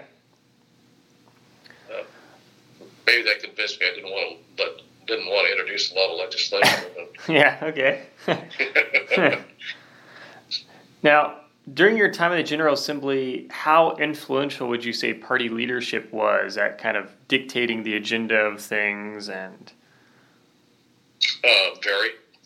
I mean, I think control of the floor, for the majority party is. I mean, the expectation I think was that you could have fights in your caucus, but you always had to have an understanding. If you didn't have the votes, then you had to rely on the minority. The minority was going to extract the price. Okay. Yeah. I saw that. I saw that in the budget. I mean, I would have loved. I mean, I couldn't have dreamed for a better situation than the Republicans had only had, 23 votes for the budget. Right. I mean, if they needed us for 3 votes, I mean, it could have been worth millions to people in our caucus. Yeah. For the stuff that they wanted in there. So, it was really important that you had 26 votes if you were going to put something up if you were in the majority. Yeah. So I have a sympathy for some of that. Like, Congress gets bogged down and can't do anything. And one of the reasons is why, the Republicans adopted they called it the guy from Illinois, the something rule, Castro rule, that you had to have you had to be able to pass the bill out of your own caucus or you wouldn't put it up. Right. Well, I mean, if you've got 230 votes, but you have to have 218 of them, means you can only have, 12 people take a hike. And, you're not going to get much legislation that's really important. Yeah. If you need that kind of overwhelming, because a lot of the stuff would have passed it. But, they could never get it done. John Boehner finally quit, and, out of all that, he just couldn't handle the fact that he had 70 Republicans in his caucus that literally were dictating right. What happened. And I always kind of wondered if the group that had put together the immigration reform legislation that passed the Senate with about 70 votes, but it didn't get heard over in the House because Boehner didn't have the support to do it. Yeah. If that had passed, how our lives might have been a little different if we could have figured out a way just to get it on the floor right. and pass it. It might have changed a lot of the rhetoric and issues of the last few years. Sure. What would you say the public does not know about the Indiana General Assembly and how it operates? The public? Yeah. Well, probably about everything. Yeah. I mean, it's not like how a bill becomes a law necessarily. Right. Yeah. They say there's one way to pass a bill and there's a million ways to defeat it, but that's not true either. There's a lot of ways to pass a bill. But when I first came to the legislature, one of the things people do is legislators would introduce legislation that was just basically meaningless. And the only reason that they would do it would be to have it amended in the second house, and then they could dissent on the whatever change was made in the other house, and then send it to conference committee, and then you get 4 people in the conference committee that could write the bill any way they wanted on any topic. Now they changed that, and they said it had to be relevant to the content of the original legislation and all that sort of thing. But I can imagine that these people back that lived and worked there before I did, back in the 50s or 60s, and this sort of thing. I mean, boy, if you had that down, if you had that bastard, you had you always had 2 or 3 or 4 bills just sitting there. Okay, what do I want to do with them? But that got changed, and so right. We did that. Talk about maybe a little bit about working across party lines somewhat. I remember back in the first years I was in the House, one of the bills that always came around. It got controversial. In fact, I think there was even some FBI involved in this. Was movie theaters, about control that local movie theaters would have over the kinds of films they got and this sort of thing, or whether they just were dictated to. Anyway, there was we had a lobbyist group for the local theater group, and somebody, I can't remember her last name, but this is always a hot topic. So there's a bill. I'm on a conference committee, and we're dealing with frost laws. And there was a bill that passed the House that said you could it dealt with weights of trucks, and frost laws were had to do with that. I can't remember why, but that bill came from the House, said that the counties, individual counties, could regulate the weights of the trucks. Well, it came over, and Lester Ball and I were on the conference committee from the Senate, and Bill Long and Stan Jones, Republican, Democrat, were and they both were in favor of this. And for the life of me, I can't remember why. But Les and I in the Senate were opposed to it. I thought it was crazy to have 92 different frost laws. Yeah. Weight laws. Trucks go from one county to the next. So anyway, we were at an impasse, and somebody suggested, well, why don't we throw this theater bill in? Well, I mean, there was a reason this thing hadn't passed for 10 years. Basically, because just people were really, it was a big deal. And I remember, when we were discussing this and we were asking the staff to find it, I walked out of that committee and ran into the pro tem with the Senate at that point and says, "Are you guys doing this?" And I said, "Yeah, we were talking about it." And I bet it wasn't 10 minutes before I was off the committee. And wow. And I know this, but I found out later this had something that there had been investigations that had touched on this item. But the pro tem sure knew him. That was Chip Edwards at the time. Wow. Yeah, I was out of there. Jeez, yeah. We're not touching this thing. This is not the other change. And I did find out exactly. Yeah, that's interesting. Why. Yeah. What was your proudest moment as a legislator? Let's see.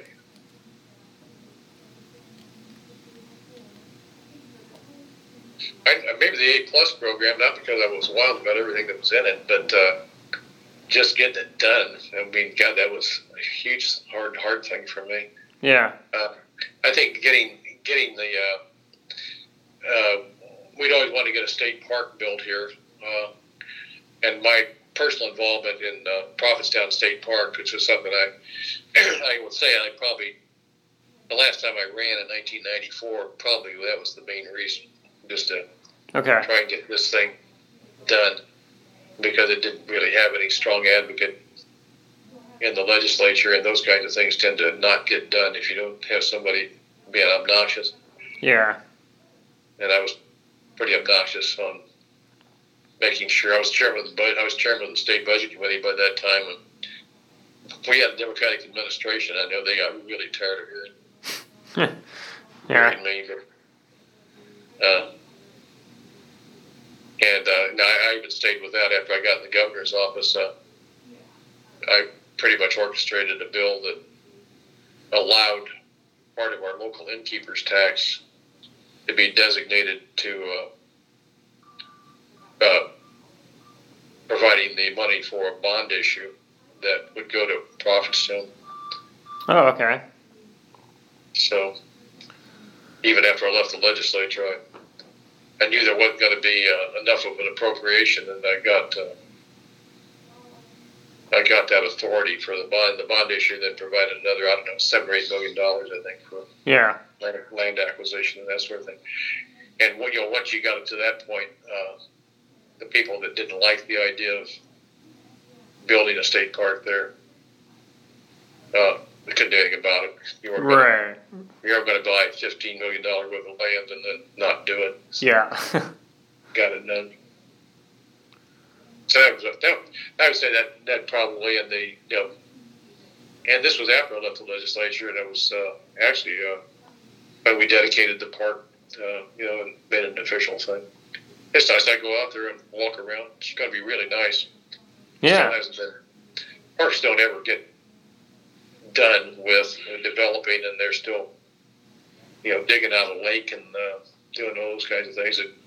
But it's got some beautiful trails if you like to walk trails up and down the Wabash and then around and up the Tippecanoe River for 3 miles. Yeah, that's cool. So, got a bunch of eagles and other things out there. So I would say, getting the park done. Yeah, that makes sense. I went to the governor's office afterwards. Kind of got to see the legislature from a different side. Yeah. I worked on. I kind of had the Senate as my job with the contacts that I had there, and then I also worked on Governor O'Bannon's economic development legislation and was really involved in setting up what was called the 21st Century Research and Technology Fund. Oh, interesting. I was one of the 2 main point people on the tobacco bill that went through, and I think it was around 99, 2000 maybe. Okay. Tobacco, I don't know if you're familiar with this, but there was 46 states sued the tobacco companies and won a huge settlement. Yeah. It was, billions and billions of dollars total, but Indiana, I checked it the other day, I think they still get $147 million a year for that fund. But wow. But what it was, all of a sudden, this, the $135 or $40 million drops on the state out of the blue. When do you ever have a chance to get a blank check, and say, what do you want to do? And so, I spent, in the governor's office, we spent most of the fall before the legislative session setting up meetings around the state. We had 4 or 5 public gatherings in Annapolis and Fort Wayne and southern Indiana and Evansville and others, a couple others in smaller places. And out of that, we came the Tobacco Cessation Bureau, or agency. I don't know whether it still exists today or not. Probably does. I don't think anybody ever repealed it. But anyway, we gave them $25 million a year to work on tobacco cessation. There were a lot of other things that we funded community mental health centers which are really important, I think, in the state. They Sure. deal with a lot of people that don't have the money to have primary care physicians. And, there were all, there were several other things in the bill, but I kind of working on that bill, and then getting it through the legislature pretty much the way we drew it up. Now, the legislators involved will never agree to that, because I can still remember Charlie Brown, who was the head of the Health Committee in the Senate, and Larry Borst, who had the bill in the Senate, congratulating each other. It's always like the governor's office never existed. Yeah. And that, like, they were totally in charge, but essentially what we came up with in the governor's office almost passed. 95% of it just passed the way it was. Right. And then each the House and the Senate threw in a couple things that, I guess helped them pass it in there. But it was basically the governor's bill from pretty much start to finish. Yeah.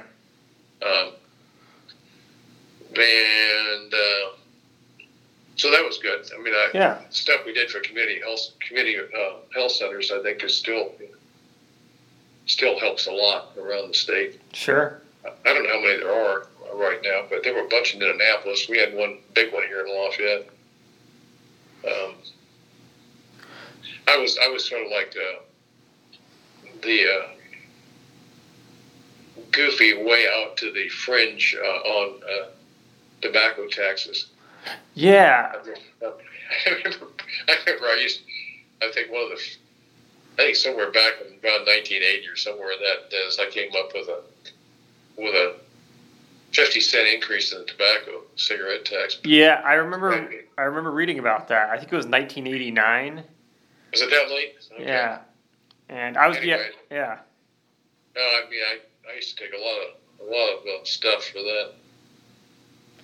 So what made you so? Now they bumped it up. I saw it at 99 cents a pack. It was like, okay. I didn't ask for that much back in the. Yeah. But getting a nickel was a big deal. How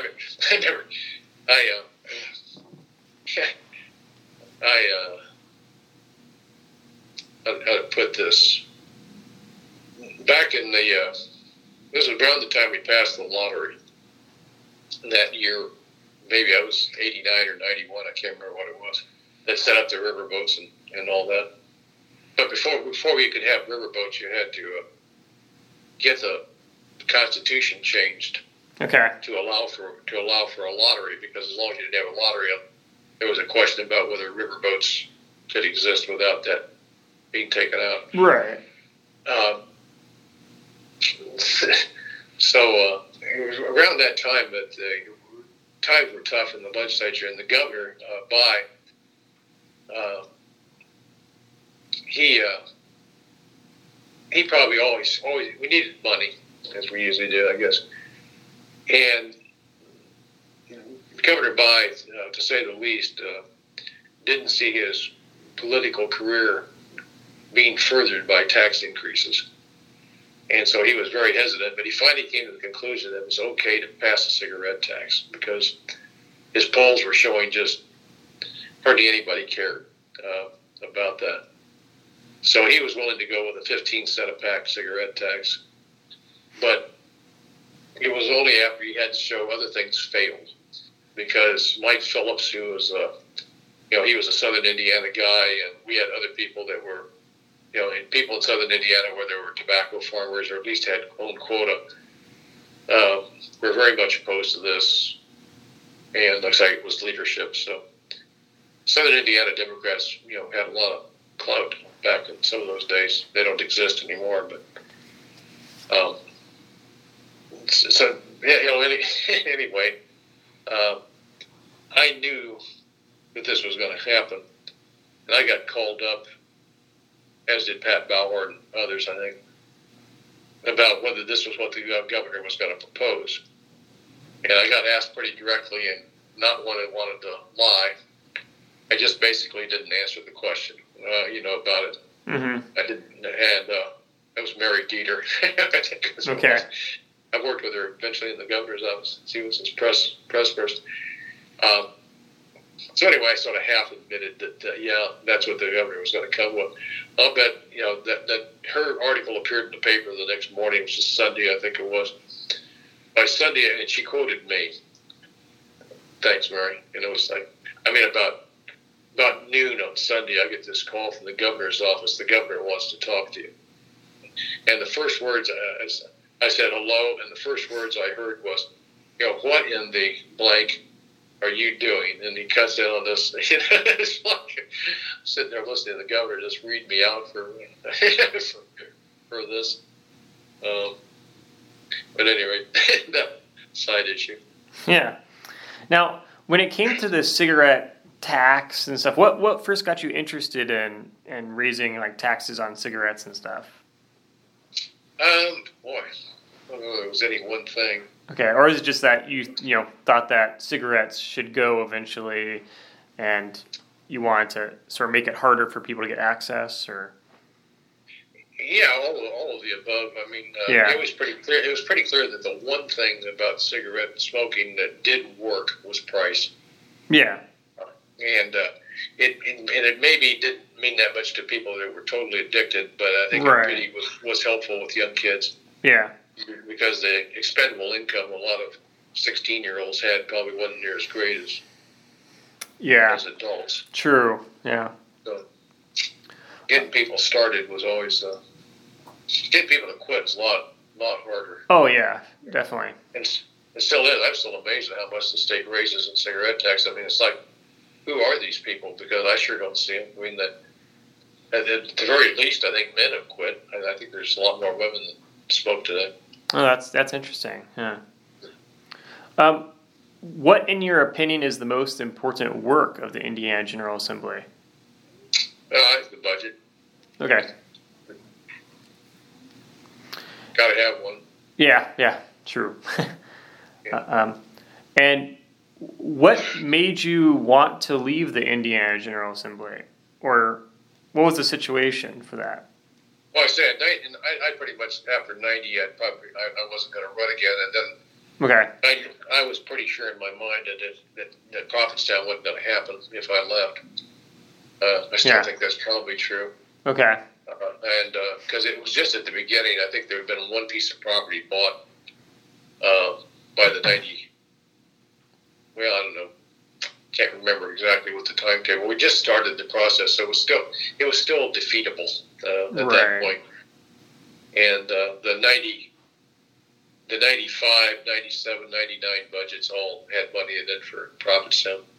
Yeah. And that kind of took it. I worked a lot with the Department of Natural Resources on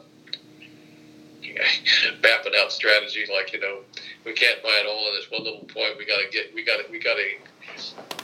the boundaries of the park, in the park, so we can fill in between and the way we go about buying land. Yeah. Making it hard for people to ever kill it. We were building the White River Park at the same time. Oh, okay. That's an issue. I don't know whether anybody's ever mentioned this to you and to the people you've talked to, but during almost the whole time I was in the legislature, there was always this feeling that by people outside of Indianapolis, that Indianapolis gets it all. They get. Yeah, they do. I have heard that. From the Evansville area was notable for that. Some in Lake County too, but Lafayette was just close enough that we kind of considered ourselves sort of part of the Indianapolis area. So what benefited Indianapolis was probably pretty good for Tippecanoe County too. But I do think, I kind of ran into that with Prophetstown. It was like, we were spending tens of millions of dollars on the White River, which was 250 acres. And I got a park up here that's almost 3,000. And I can't get even a fraction of what they're getting for this. And I finally concluded that a lot of this was true, kind of a Marion County bias, and it really had more to do with the governors that we had, and the administrations, because these people, even the governors, wound up living, they did live in Indianapolis at the time they were governor. Yeah. But, so they were here, and, I know Frank O'Bannon when he was lieutenant governor, bought a house downtown and lived here pretty much full time, even though he had represented Cord in that area, and they maintained a residence down there. But staff, I mean, all the people that work on this from staff, almost all of them live in Marion County. And so you're running into that, I don't know anything about Prophetstown except it's up, in Lafayette someplace. But I can walk out the door and I can see White River Park. Yeah. And I can jog there on my lunch hour, and I can do it does and all that. I mean, it really does. I think cut for quite a bit. It's just the familiarity. Not to mention a lot of the business leaders that might associate with the governors and administrations live here in Marion County. The bankers live here in Marion County. The top businesses are in Marion County. So there's those people you associate with. Sure. So I don't know. I never gave much credence to that whole thing until I started working on the Prophetstown thing, and I saw it. It wasn't just the fact that Morris Mills and John Butts and Murray Borst and all those people lived in Marion County and represented it. It was more than that. It's just so I don't know whether that's worth anything in your histories or not, but I do think that's there, and I don't know if it's still as much today as it was then. I think that is something that's interesting, because I have heard people mention that before, or mention it from the other side, where they're like, there's a lot of people that think that everything revolves around Marion County and stuff like that. So it would be, I think, interesting for people in the future to look into, like, doing research on sort of the history of that conversation and that going back and forth. That noise work out. I remember the big fight over having the University of Indianapolis, not the one that it's now, but the one that people wanted back in the 80s and 90s. And, the other universities, IU particularly, because of the med school and dental school and everything that was here with IU, it was more IU Indianapolis than it was IU PUI. And IU, to the extent that IU had graduates, I mean, people like Les Duvall and others that were IU graduates, they were not in favor of, a University of Indianapolis. And Larry Borst and John Butts and the people in the financial area, they were very big in wanting that to happen. And, so there was this Republican Marion County fight, about this issue. Sure. Let's see. I have a few more questions for you. What lessons, if any, did you learn from your experiences in the Indiana General Assembly?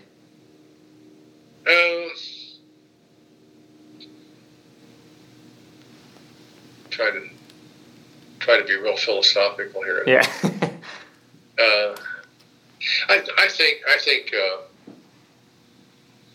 don't know whether I had to learn this or not, but people always talk about politicians are a lying bunch of people. This or that. I found exactly the opposite. If you had to, I don't know of any legislator that would have lasted very long. If they know not to tell people the truth. Right. If your word is no good, I mean, you're not going to get much done. So I don't really. I mean, there may be a lot of problem with legislators, but I think being liars isn't one of them. Yeah. Let's see. What was your question again? What lessons, if any, did you learn? I learned that individual associations do make a difference. Yeah. I mean, it's it can go a long way toward passing your bill, or if people like you.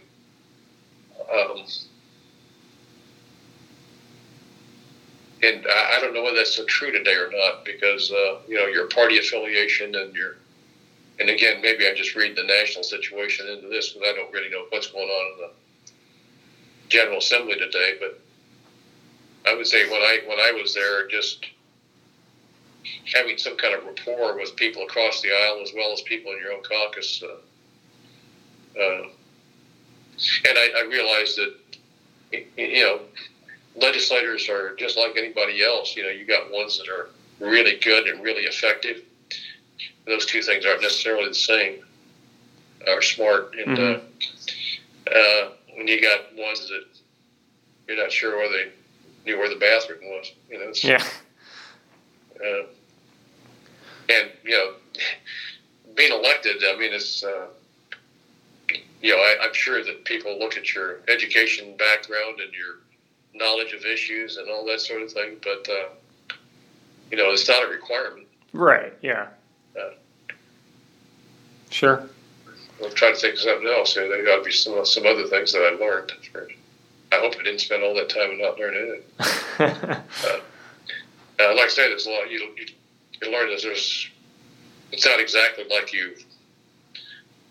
passing bills and this sort of thing and getting things done, or not exactly what you thought they were. I mean, right. Say there's a lot of ways to get what you want. In fact, I always started out every legislative session saying, okay, what are the 5 things I think that the state needs to do, and then what are the 5 things that I want to do, that are good for my district, or something I want to accomplish, and always keeping the big picture in mind is really important. I mean, you can get bogged down in little things in the legislature that really don't amount to much, and sure. That's true in life. I think that trying to stick with the main things is pretty important. It's really hard to do, when you have this crisis or some other crisis always going on. Oh yeah. That maybe this isn't the be all and end all. I'll think of something else in a minute. Yeah. Well, let's see. Did you have any regrets as a legislator?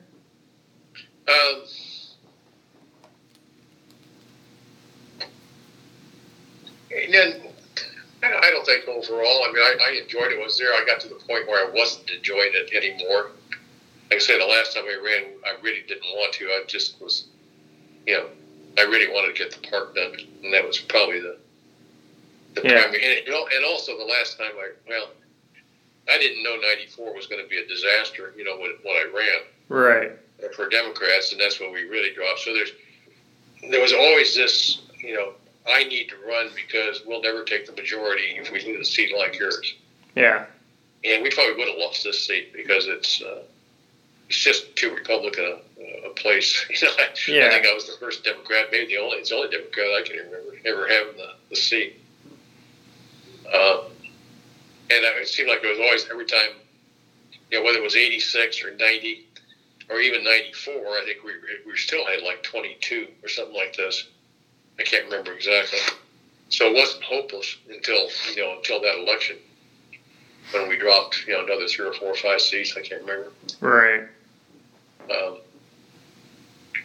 So there's always a little bit of pressure there. Sure. You do fall into it. I mean, I always tried to. I think one of the reasons I was reasonably successful and very successful in winning the seat was sort of an attitude of I can always do something else. And I think a lot of legislators are there for the duration, and that was one of the reasons I probably was thinking about it. Is like, is this something I want to do all my life? When I 1990, I was still only 46. I had some chances to do some other things. Yeah. But I think a lot of people just it's their life, and I don't think it ever quite became that for me. Sure. Although I think I was approaching it. What advice? Yeah, go ahead. I can't. You talk about things you learn. I mean, yeah. The value of just personal friendships. I mean, I became very good friends with a few other people in the legislature. Yeah. Okay. And we hung out together, did things together, did things outside the legislature together, and wouldn't trade those friendships. Sure. Yeah.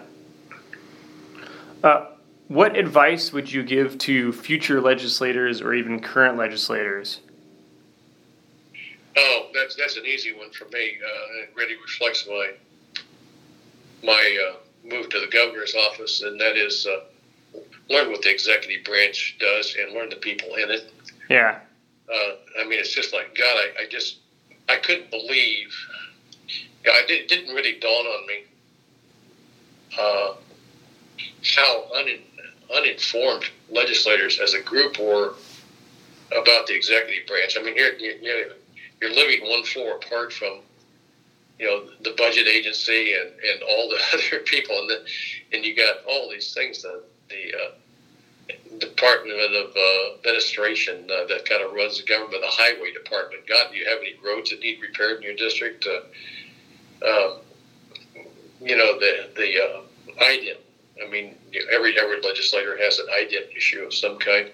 Yeah. In their district, and I'll bet right today, and this is just a guess, I'll bet right today, way over half of the legislators do not know who the governor's chief executive assistant is.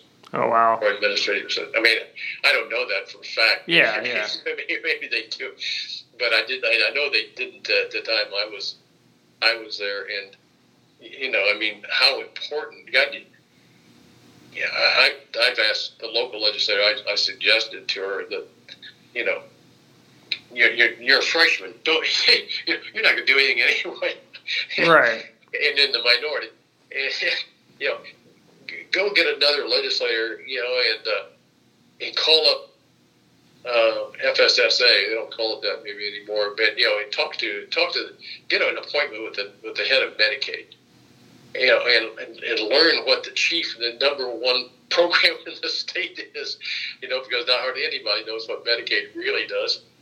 And, and they'd be delighted. I mean, it's like, as a matter of fact, the word would go around the governor's office like, do you know what legislator such and such did? They actually called us and wanted to know what we do. It's like, I'm baffled by the fact that legislators go in and they live in such a world of their own, oftentimes. Yeah. That and I know when I was there at the governor's office. I mean, if somebody had done that, we say put them on the list. We have 30 bills a year that that come out of the governor's office, maybe more. We could use this person. They actually know something. They would be helpful. And I just it's baffling to me that you can ask a legislator, who's the head of financial institutions, and 11 out of 150 no. It's like, and that would be my advice to every legislator that comes along. It's like, get out of your shell. And learn something about the job. And I had a huge. If you're on the budget committee, that happens. I mean, they come before you automatically because they're arguing for their budgets and what they're doing, and you really have an opportunity to learn. What literally every agency in the state government does that makes a presentation to the budget committee. And I don't even know how they work this anymore. What the rule? I know the budget committee sort of still exists. I don't think it's quite the same now as it was. Yeah. But they do it. I mean, that's sort of a pet peeve of mine. It's like, my God, call us up. We'd be delighted to talk. Yeah. Call up the head of IDEM and find out about air, land, and water in the state. But sure. I don't think it happens much. What, if any, enduring qualities do Hoosiers still have or hold dear? Wow. I'm not sure I can answer a question like that. I mean, yeah. Okay.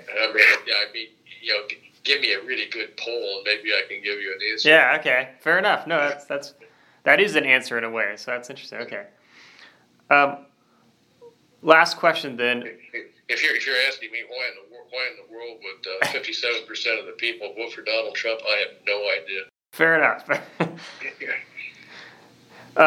Let's see. What do you want Hoosiers to know about their role in relation to the function of the Indiana General Assembly?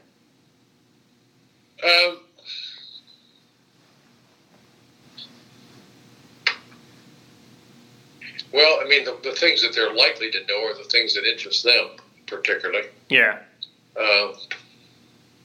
Like I say, I don't think it's necessary for probably everybody that's interested in education to understand the school formula. Right. But I think in a loose way, people went to the polls and they voted.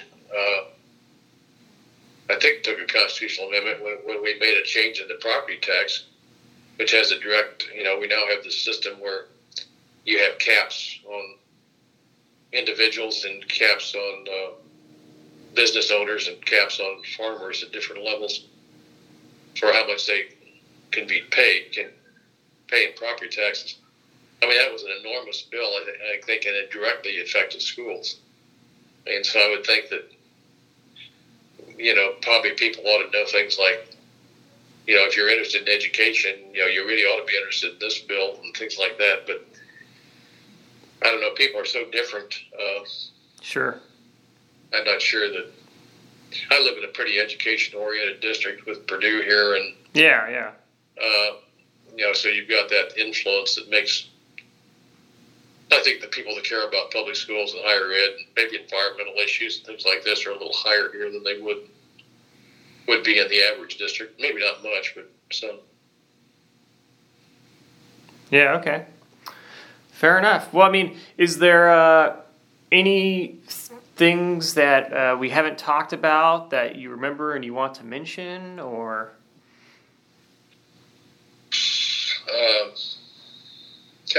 I'm sure there will be as soon as we hang up. Yeah, that's life. Yeah.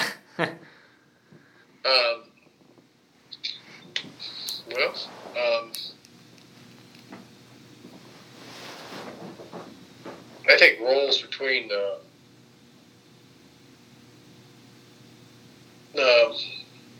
I think the powers that exist between the legislature and the executive branch. That's an issue that I'm not sure I've got any great things to say about it. It's just that that's a tension. Yeah. Maybe the fact that Republicans control everything makes it less of a tension. I don't know. Yeah. It seems like there's always something to fight about, regardless of what. Sure. I don't know any more about how much of a tension there is between this is a legislative decision and this is an executive branch decision. Right. There used to be quite a bit, like the governor's doing something that that he doesn't have legislative authority to do, and the governor says I can do this because of such and such, and what you get into at the national level too. Those are ongoing kinds of things. Some of the issues that we get into, I was surprised at. I went. Eli Lilly used to be one of the main businesses here. They've left the community, sold out to another group that does about the same thing, I think. But we used to get invited out to Lilly to not just hear their executives, but to meet with the general workforce that wanted to. And I can still remember, attending the first of those. I knew probably 50, 60 people that were there. That's the first time I ever heard about the importance of guns in people's lives. Yeah. It's like I grew up in a non-gun household and never yet have understood why people need to own a bazooka or a rocket launcher or whatever they want to own. And so to hear that, was like, wow, here's a whole different world that I've never seen. And I don't even know how that fit into your question. Well, it's interesting. Yeah, I'm sure those experiences definitely sort of give you a little bit of a better idea of just all the different people in the state. And yeah, I think one of the things I have found out kind of early is of how little importance the average person gives to the legislature. Yeah, And I can remember that when the first year I was there, radio still played a huge role in news. Okay. And I think our main station, we had 2 or 3 And they had a whole news team. I mean, they had a head of news, and they had about 4 reporters. This was the radio, not the newspaper. And I can remember being there. It was about the 10th or 15th of May, and we'd been out of there on the 30th of April or 29th or whatever the last day was. So we'd been out about 2 weeks, and I ran into the head of the news team out there. This is a guy that I talked to during my initial announcement in 1973. Yeah. And he was the head of a team of 4 people. They'd been down the legislature. They'd been covering the legislature. And I ran into him in the grocery store, and he asked me if we were still in session. And he was serious. And we'd been out for 2 weeks. And it's like, if this guy, who knows more probably than 99.9% of the people about what's going on, doesn't even know whether we're still in session or not, there aren't very many people that really care about this stuff. Yeah. And that's an eye opener, Now, if you've done something that absolutely directly affects them, they would certainly know. But other than that, I mean, there's not too much that that really anybody gets too excited about. Now, maybe that's changed a little because, guns and abortion and some of these things seem to be on people's minds, but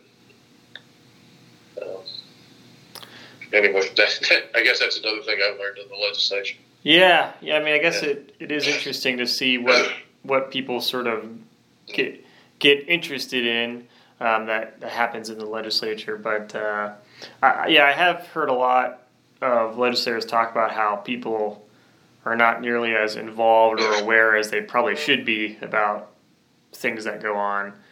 In some respects, I had a district, and I think it's still maybe a little bit this way, is that I couldn't please everybody, but I couldn't make everybody mad either. Yeah. Because we were really, it just seemed like a lot of the issues in this area were, everybody generally supported education, and they're pretty much more so on environmental issues probably, and a lot of these kinds of things. I didn't have, education, was probably my labor union. Where there were areas that, were heavily labor-oriented back in the 70s. Not anymore, but so somebody maybe felt obligated to sort of, go along with whatever the United Auto Workers, said locally or wanted because they had so many workers in that area. I never had that. Other than Purdue, there was no other really number one employer. There were maybe about a half a dozen of them. Yeah. And, as long as I could go someplace and explain what I did, I think most people were happy with that. They just kind of wanted to know it, at least thought about it. Right. And, a lot of districts weren't like that. A lot of people that had really heavy Democratic districts had to worry about what their precinct committeeman said. Oh, okay. Or what their county chairman said. I didn't know who my county chairman was probably most of the time. Yeah. And I certainly didn't know who the Indiana State Democrat chairman was. One thing, way back, you asked about how I got involved in politics. One of the things, another guy and myself in the high school where I taught had a whole week in our government classes where we had speakers. And I remember on the ERA, for example, we'd have a person representing each side come in and they'd debate the issue in our classes, and did the same thing for a lot of other issues that came in. I spent a whole week both on state and local governments. And I remember for the ERA we had Tom Teague, who was the Senate sponsor of the ERA. Yeah. And a lady named Beulah Kokenauer, and she was part of the, kind of the Phyllis Schlafly kind of anti groups, and we did that a lot. So I guess that's another area where it kind of heightened my interest a little bit. Sure. Was doing those things. Like I said, I ran almost unaffiliated as far. party organization and party was not that much concern. I would say probably Tippecanoe County, where I live today, is probably an outlier too. I mean, we have a Democratic mayor of Lafayette and a Republican mayor of West Lafayette. Both of them have been there, I think, 4 or 5 terms now. And we have 3 county commissioners that are Republicans and a split county council. But I think, you would never know any of these people what their party was. I mean, they all work together, and I don't know. It just seems to me that maybe we're just an island, in the world. But that was always the way it was in the legislature for me. Yeah. So Bill Long and Stan Jones and I were there for a while. We had, at one time, the budget committee was made up of 4 people who lived in Tippecanoe County. Oh, wow. The 5-member, the only one that was. Well, John Huey was the budget agency director for a while, and he was with the Purdue. He became Purdue's lobbyist after that. And then Bill Long, Stan Jones, and myself were the 2 representatives in the Senator, and we were the other 3 members. We had 4 of the 5 briefly. Wow. So you didn't really. Yeah, go ahead. No, we were all ready to build a state park back in 1982, and then Bill got beat, and the state ran out of money, and so that all kind of fell through, and we waited another 10 years to start our park. Yeah. So did you feel it was pretty easy to work with the other party and stuff during your time? Yeah, I mean, that was my whole background. Yeah. I mean, like I say, it kind of came out of a background where, there wasn't a huge party thing. There might have been that I wasn't aware of. Yeah. And a lot of the issues, I don't know, pretty on our parts. I mean, back then, I think you could, gotten a lot of support for public schools. And I know Bill Long, was a Purdue grad, and he loved Purdue. So, yeah. He was there. Yeah, today, I mean, I don't know whether other places, I don't know whether Marion County is, fights all the time between Republicans and Democrats or not, but I know here it's not. Yeah, yeah.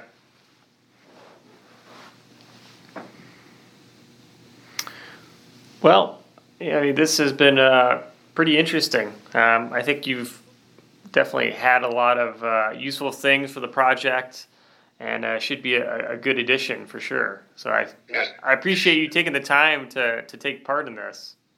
Yeah, just one other thing. Definitely.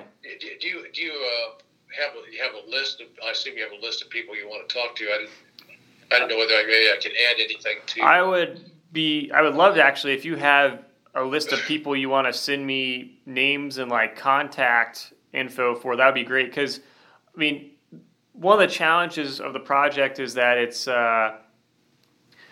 pretty much just trying to find people based off information I can come across online, because we don't have like a database with everyone's information for all these former legislators. So, I mean, are you more interested in trying to go way back in time and try to get some stuff that maybe I might know somebody that knows somebody? It's basically any former legislator. So that's all those people are fair game to interview. And I've started with interviewing people from the 60s, and so I try to find everyone I could from 60s. And now I've been working on the 70s. So yeah. Do you have Marilyn Schultz on your list? Marilyn Schultz, she's definitely been on the list. I think we might have had trouble contacting her, but that name is definitely on the list. Okay, yeah, I will think about that, and I'm trying to think. Actually, former budget agency directors would be, if you want to. I like Tom Taylor. I don't know whether he's still alive or not. Yeah. He was a budget agency director before I was there, I think, for Whitcomb. but if he's still around, and hate to say it, but how many people are still functional if they are around? Right. Yeah. I mean, that's one of the.